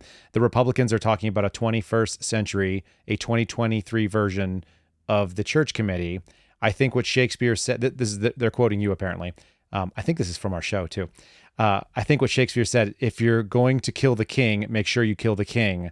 If they're going to go after, if this new committee is going to go after the intelligence community, they better make sure they get out every bit of cancer that's out there, because I can tell you right now, it's going to come back, and it'll come back stronger and more vicious than ever. Any reflection on that? Sounds like about what I think you said. I'm sure it's accurate. It's accurate, and I mean it. If you're going to reform the intelligence community, you better do it right, because, to quote Chuck Schumer, if you go up against the intelligence community, there are 1,000 ways to Sunday for them to get back at you. I may have misquoted Chuck Schumer. 6 ways from Sunday. That was his words. 6 ways from Sunday. Yeah. So, all right. So again, I can say, well, I can't say it, but a U.S. senator can say it. It's the same damn thing. I like that. I also like that they quoted us twice. And you know what's funny? I found that to be the meat of the, or maybe the crown jewel of the interview that you and I did previously. And I'm glad that they pulled it out for us. If anybody needs to go and hear these things, these are really salient points, but they happen at an hour and 48 minutes in, and the second quote was at an hour and 40. So if you go at about an hour and 30 minutes in to about an hour and 50 minutes, you're going to catch the meat of what I think the most salient points were that I think George was warning against, and I think they are well received, not by House Democrats, it turns out, but I do think they were really important things. And you're correct. Can I inject? Please. Can I inject something just as a taxpayer and an American citizen? That a select committee within the House Judiciary Committee does its job of rooting out weaponization within the federal government. I think we could all do like the whole, like, I'm an American citizen and I endorse this message that you see at the end of every political ad. I don't know who in their right mind, who's not, a nefarious player, says, I don't want that. I don't want the government to look into bad things that it's doing and get rid of them. I think that's a good thing. Yeah. All right. Well, let's get into your conspiracy theories, because I got those in front of me here too. And I don't want this to be one-sided. George is off the hot seat for a moment. He can just be an interesting observer here. Stephen Friend also embraces conspiracy theories. We're quoting again from the document in front of me about the January 6th Capitol attack. I find it interesting. They've talked about it being a riot, an attack, and they use that over and over again, and they've only one time mentioned it as an insurrection. I just want to say that I'm a reader, and I think words have meanings, and I think that when you are trying to make a point, they're stepping away from the narrative of insurrection, even in this document occasionally, as they're discussing you, because it's very difficult for anybody who's a rational person. I think, George, I don't know if you heard this, but Steve and I had a funny conversation about what happens. The secret invisible ink side of the Constitution states that if you can get a guy with a Viking helmet into the Speaker of the House chair on the floor, then you own the government. Then you become the new leader. No one else knows about the secret thing. This is like a national treasure piece. Only Nicolas Cage and apparently Steve Friend knew that, and the guy with the Viking helmet. So, all right. In a December 2, 2022 public letter to Chris Wray. By the way, this is the suspendables letter. This is amazing stuff. This suspendable letter just continues to pay dividends for me and for you. I never get harassed about it, by the way. Just you, Steve. Friend asked what he described as tough but fair questions, such as, quote, will you commit to educating executive management personnel that J6 protesters did not kill any police officers? Quote, is Ray Epps a confidential human source? And quote, why didn't the FBI open a civil rights investigation concerning the killing of Ashley Babbitt? Your chance to backtrack from any of those questions that you asked. I'm Steve Friend, and I endorse these questions. Let's take them one at a time. Take one at a time. How many police officers were killed by January 6 protesters? Well, according to the Democrat attorneys that I spoke to, they said 3 were killed, and they said that they were hanging their hat on this DOJ report that said that those were in the line of duty deaths. But as I point out to them, one occurred on the 7th and one on the 9th and one on the 12th. So I don't think that anybody was killed on the 6th, which I think I'm standing on fairly accurate ground, even if you want to claim that they're in the line of duty deaths. I don't particularly think that, they're sad. If you see somebody dies of a stroke, I feel bad. Or a suicide. I don't think, or suicide, or what was the last one? A heart attack? Not clear. I'm not sure of the last one. And I told them, look, I don't know about that last one. But all of them, none of them were ruled as injuries sustained as a result of aggressive actions by filthy Trump supporters on the January 6th events. Correct. Correct. So I mean, and so again, I've had this discussion with executive management within the FBI, the security division within the FBI, and now apparently the minority membership within the select committee all subscribe to the belief that police officers were killed that day. Mm-hmm. What about Ray Epps? Is he a confidential human source? I want to know. I think there's a lot of questions that have been posed that I think are legitimate. I mean, the guy seemed to be inciting, and if he wasn't a human source, like I kind of want to see him charged if he's inciting some sort of bad activity. I think that's worth investigating. If he was a human source, then we really got some explaining to do, because now you have a human source who's inciting violence at the U.S. Capitol, which is a problem. Yeah, I think that's interesting enough. Why didn't well, hold on, Phil, do you think Ray Epps might have been a human source? Is there a possibility at least? Well, I mean, even Joe Rogan himself has asked that question. The whole thing stinks to high heavens. I think all of us have suspicions, given the fact that he seems central to that day. He's very visible, yet he has never been charged, to my knowledge. Maybe you guys can elaborate. It's awfully suspicious. I just want to go ahead and say, hold on. First of all, I just want to say that the FBI does not comment on ongoing investigations. Okay, they just don't reveal comment. sources, and they don't unless reveal there's sources. the Southern Poverty Law Center. That's right. George, you're up. Go ahead. So real brief, and I've had this conversation with friends that are still with the Bureau. Whether Ray Epps is a CHS or whether there were CHSs in the Capitol, to use Phil's word, it needs to be investigated. And by shutting people down and calling them conspiracy theorists or MAGA extreme, or extreme MAGA, or whatever pejorative term they want to foist on people who do not just reflexively sign off on the narrative, only exacerbates the problem. There's only one, well, there may be more than one way, but the primary way to get through this is to be allowed to ask questions, to allow some fresh air and sunlight in, and let's just take a look at this stuff. It's the, whether the 2020 election was stolen or not is irrelevant.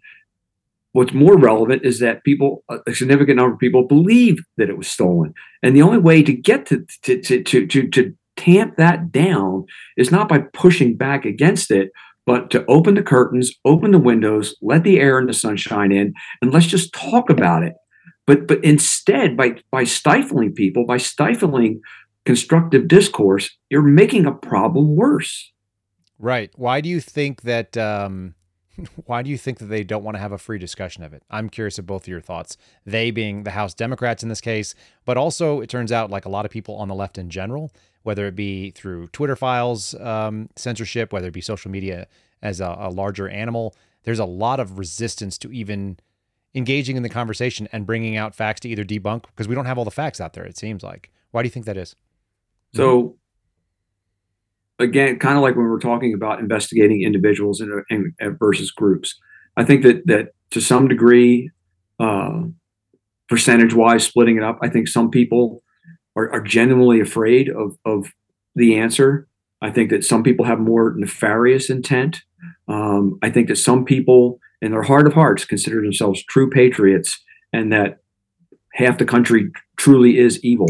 So I think it varies from person to person. Other than maybe Klaus Schwab, I don't think there's anybody out there stroking a white Persian cat with an eye patch. I think it varies from individual to individual. But I think the cure is the same for all of them, which is fresh air and sunshine. Steve, you want to weigh in? I think George kind of sums it up pretty nicely. I think that the election is too far in the rearview mirror. I think for a lot of people, I think everybody at this point in the country kind of, or a significant enough population in the country kind of just wants to move on. But the January 6th thing, that's what went on that day, I think needs to be looked at, because there's so much downstream effect to that, where the intelligence gathering nature that now is taken over within the FBI, the fact that if there was something that was going on that was funny that day, can we get the actors that were involved in that? Are they still in a position that could impact American policy? I mean, that's a problem. I don't know if it was, was it within the FBI? Was it within, other agencies? Was it something that was within even the politicians and elected officials. Like, I know that sounds conspiratorial, but I think we can go a long way if we just release the tapes. We can just start there. It's a people's house. There's nothing there that's a security risk. Like, let's just, sunshine is the best disinfectant.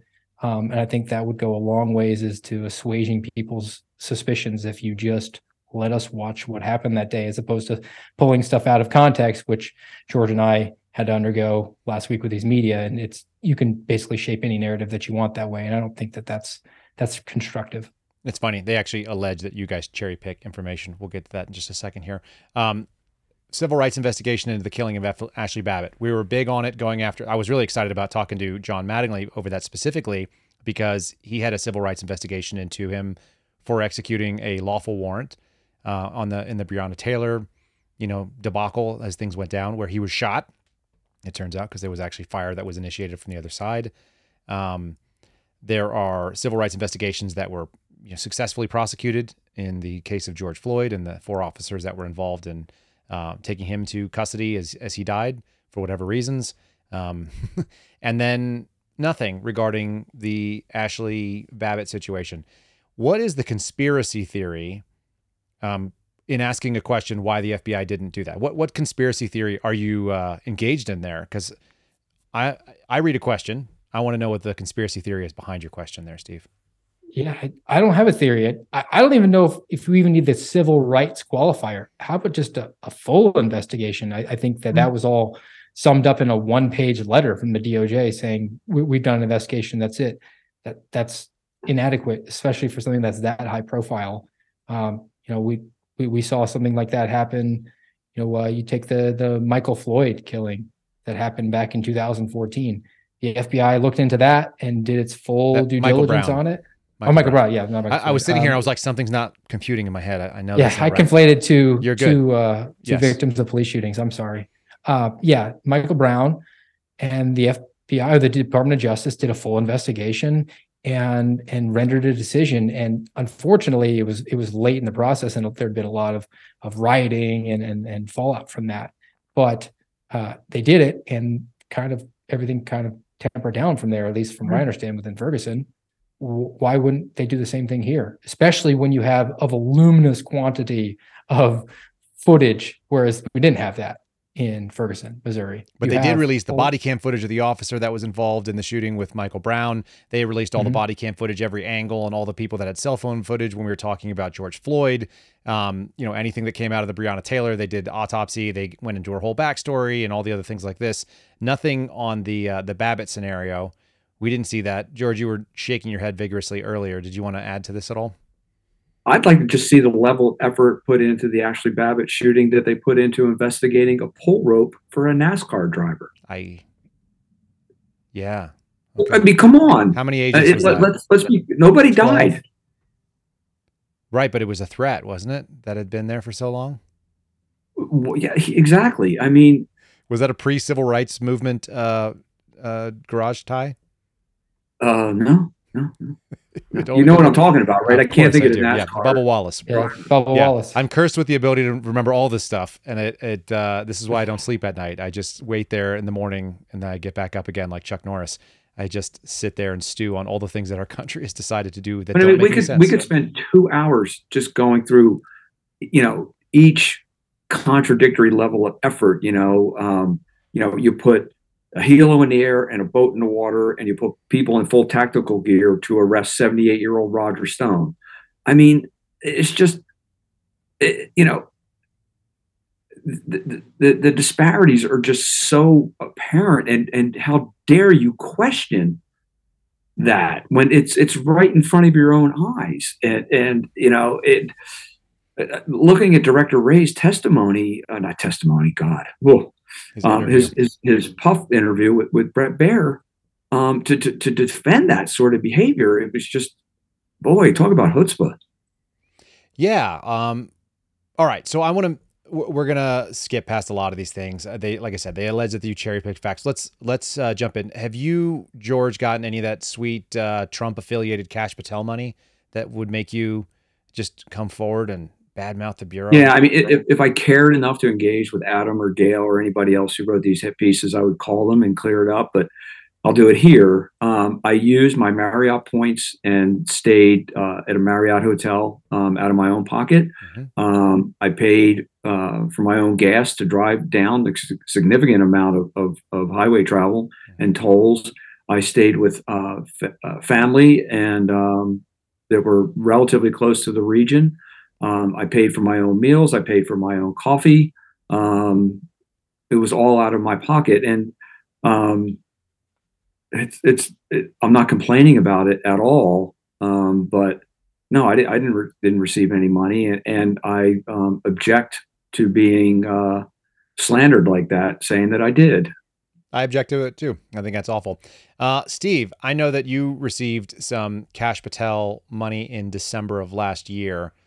Let's talk about this theory, which we sort of adjudicated on Twitter in a funny way. But did you give up $130,000 a year job retroactively, like previously, in order to receive a $5,000 one-time payout by Kash Patel with no strings? Or how did you make that decision?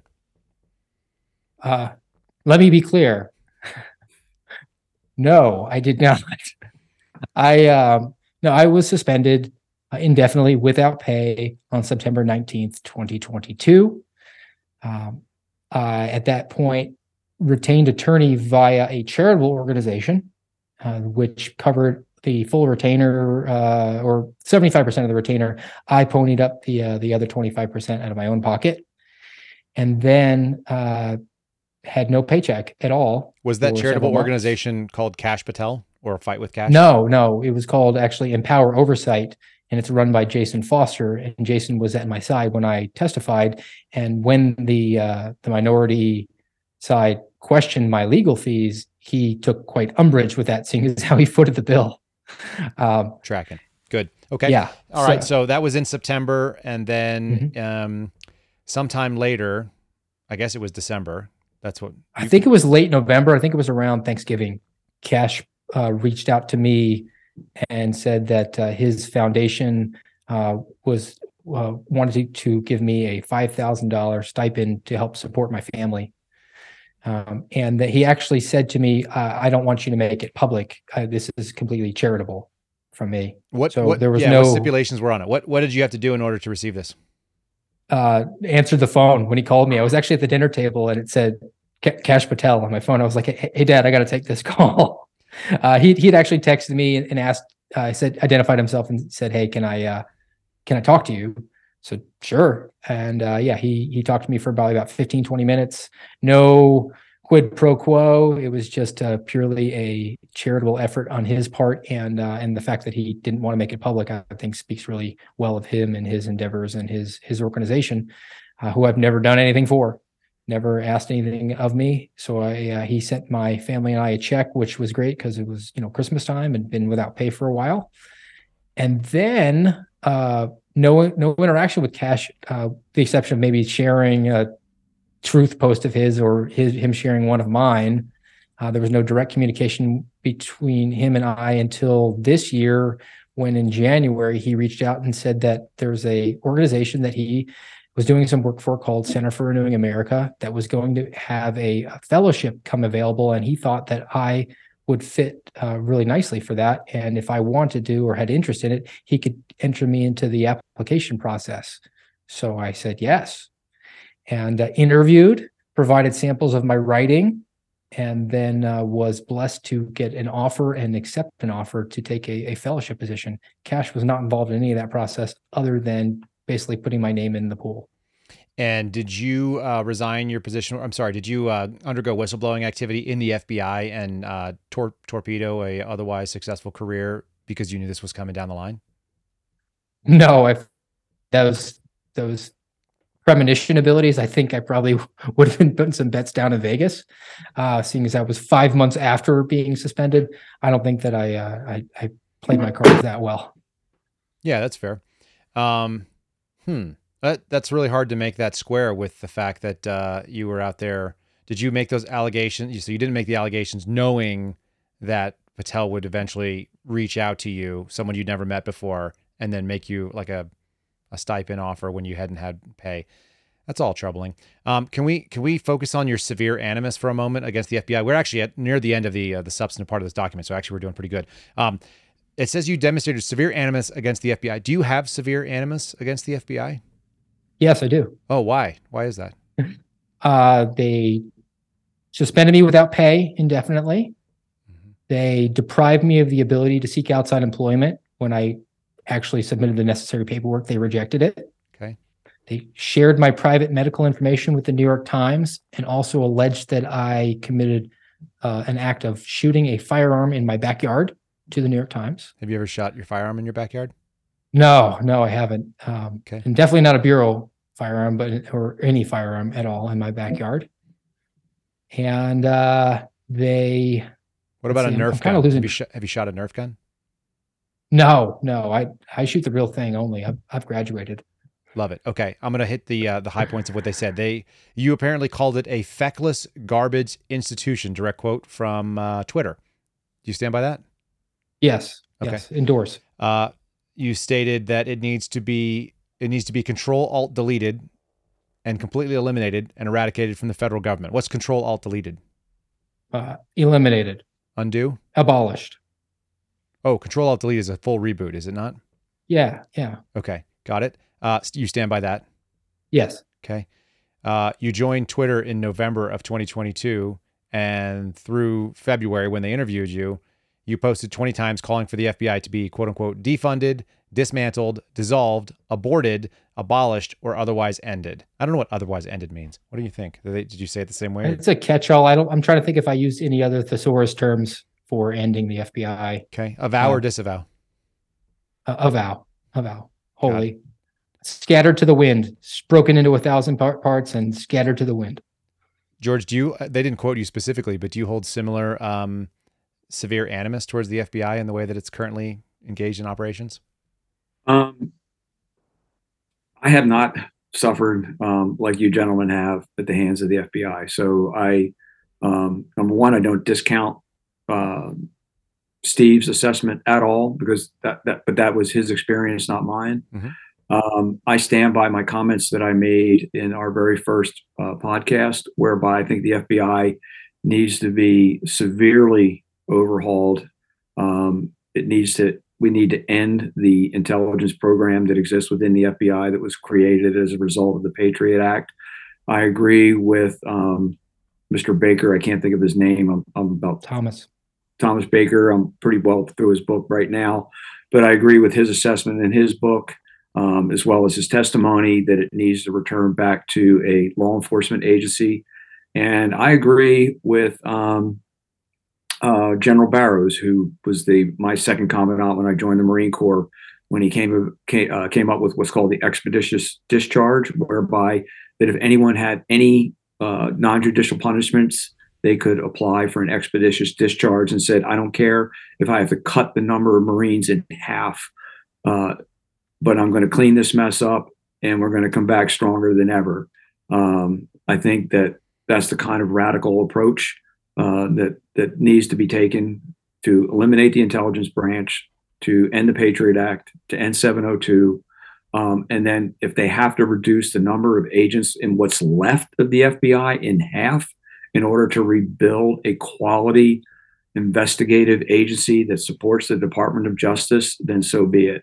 But in the meantime, they also need to take a look at overlap between the FBI, ATF, HSI, IRS, all these 1811s now that are prolific throughout the federal government.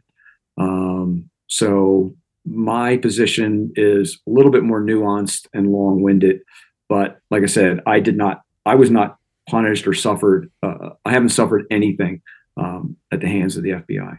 Did George and I just exercise our First Amendments and have a disagreement, and that ended well, where we had a dialogue? And this is how adults behave. Yeah, I don't think that you have to have the same, I think that's the whole point of a lot of these conversations that I'm liking to have. I don't necessarily have to agree 100% with anybody. In fact, I like it when I don't.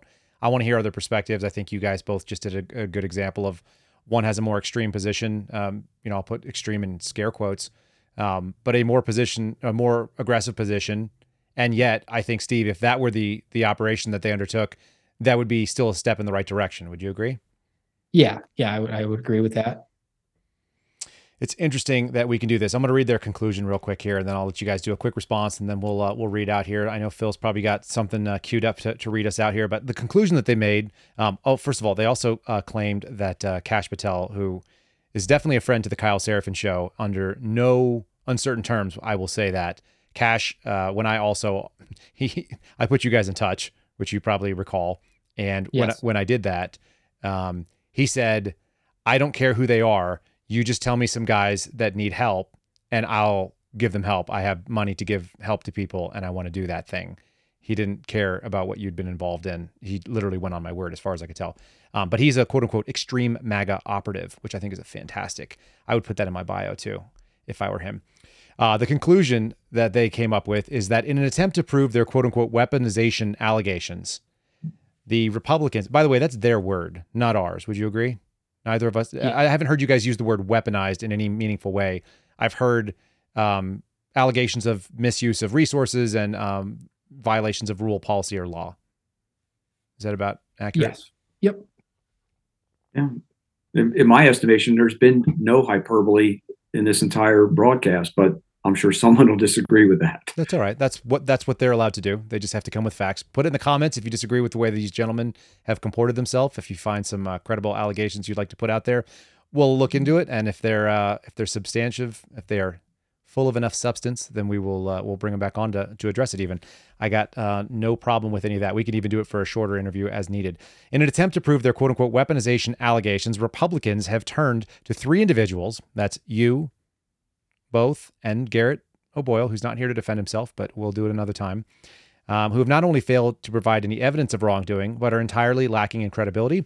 Listeners, I will allow you to decide whether or not they lack in that credibility. Feel free to put that in the comments as well. If you think these guys are American heroes, you can say that. If you think that they are just honest operators sharing their opinion, please say that as well. If you think that these guys are scumbags and they're out there trying to bring about the downfall of the American Republic, feel free to knock that out as well. I don't think it'll get well voted, but do your thing as you need. In contrast, the committee heard from one supremely credible former FBI official who directly refuted the narrative Republicans are working to advance. I would love to know who this supremely credible person is. Supreme is a really strong word. Sounds a little fugazi to me. I don't know. It does. I wonder if it's that guy, Frankie Figs. That guy who never did a criminal investigation. That's fine. Committee Democrats thus conclude, based on very little, that these Republicans are not running good faith investigations. Instead, they are using this committee as a political messaging campaign designed to make sure that Donald Trump wins in 2024. Can I put you guys on the spot? If you had a choice of anybody in America being president of the United States, is Donald Trump the one person that you would choose? Steve, I know you're in for it. If you had anybody in America could be the president, No, would no, Donald Trump I be your want answer? I want Kyle Seraphin to be Get president. out of here. You're fired. You're done. I want nothing to do with that. George, can I put you on the spot with that as well? Sure, and they can even look up my tweet. He's a brawler, and I enjoy watching him, but we need someone a little bit more tactically and stealthy as the next president. Okay, that's fair.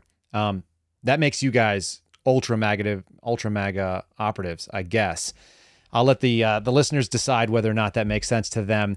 So we really do appreciate you folks listening in. Ladies and gentlemen, you've been listening to the Kyle Seraphin Show. I would ask you that you would please consider hitting the subscribe button on Rumble, on Apple, on Spotify, on iHeartRadio, or wherever you are listening to our podcast, and we do appreciate it. If you did enjoy what you heard, please consider sharing this content with a friend or two. That's always appreciated. It helps us grow the audience. It also helps that the number of people who have access to firsthand information, not secondhand like the Democrats have alleged, but firsthand information like Steve Friend, George Hill, it gives people access to these sources that they may not hear other places.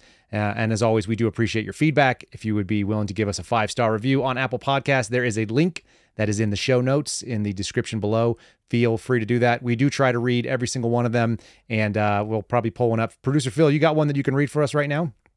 Yeah, sure do. We've got one from Texas here entitled Moms and Dads. I just listened to you and Steve Friend talk about the importance of moms and dads and the different things they bring to their kids' lives. Such good points. I'm so enjoying your podcast. Thank you for being a true American. I'll be listening on a regular basis. And that's from Nancy. Thank you, Nancy. Also got a nice comment here from the Give, Send, Go. I pray daily for the safety, security, and strength of all of the suspendables in particular.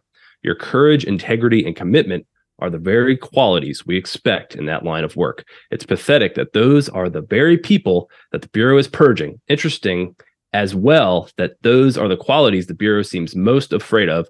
Stay strong, fight on. You are God's best warriors. Thank you to that anonymous donor. That's really thoughtful.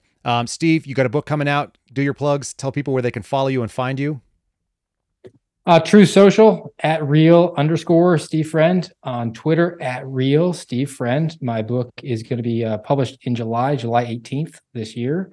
It's called True Blue: My Journey from Beat Cop to FBI Whistleblower. Has some great anecdotes in there about my experience as a police officer and an FBI agent, and then some more details about what's gone on with my whistleblowing experience. Which is, in fact, legally defined whistleblowing. George, where can people follow you and find what you're up to? So I'm on Twitter at Senior Chief EXW. That's pretty much about it. You're not a big hype guy, George. You're not out there hyping anything. It's a must follow. No, I mean, the thing, that's the thing. I mean, and that's actually an important point, Kyle, is that I did this because I want the problem corrected. I don't need a job. I have a face that's barely good enough for radio. I just want to see this problem fixed. That's all I want. And if somebody wants to go snowshoeing or mountain climbing with me, by all means, look me up on Instagram. I love that you have an Instagram. I have 1,000 followers on Instagram, by the way, and I never use it. I think I have 3 pictures on there, and I'm very uncomfortable because I don't know how to use it. I'm sort of jealous that you have one and that you know what you're doing with it. Gentlemen, I really do appreciate you both joining me. I think that, folks, if you haven't understood the kind of people that we bring on here, this is the quality of guests, even in a pinch, that we bring to you on a Monday morning. So please take this with you. Like I said, share it around. I want to thank Steve Friend and George Hill for being my guest. You have been listening to The Kyle Seraphin Show, and we will see you again next time. Thanks for listening to The Kyle Seraphin Show. Be sure to follow him on Twitter and Truth @Kyle Seraphin.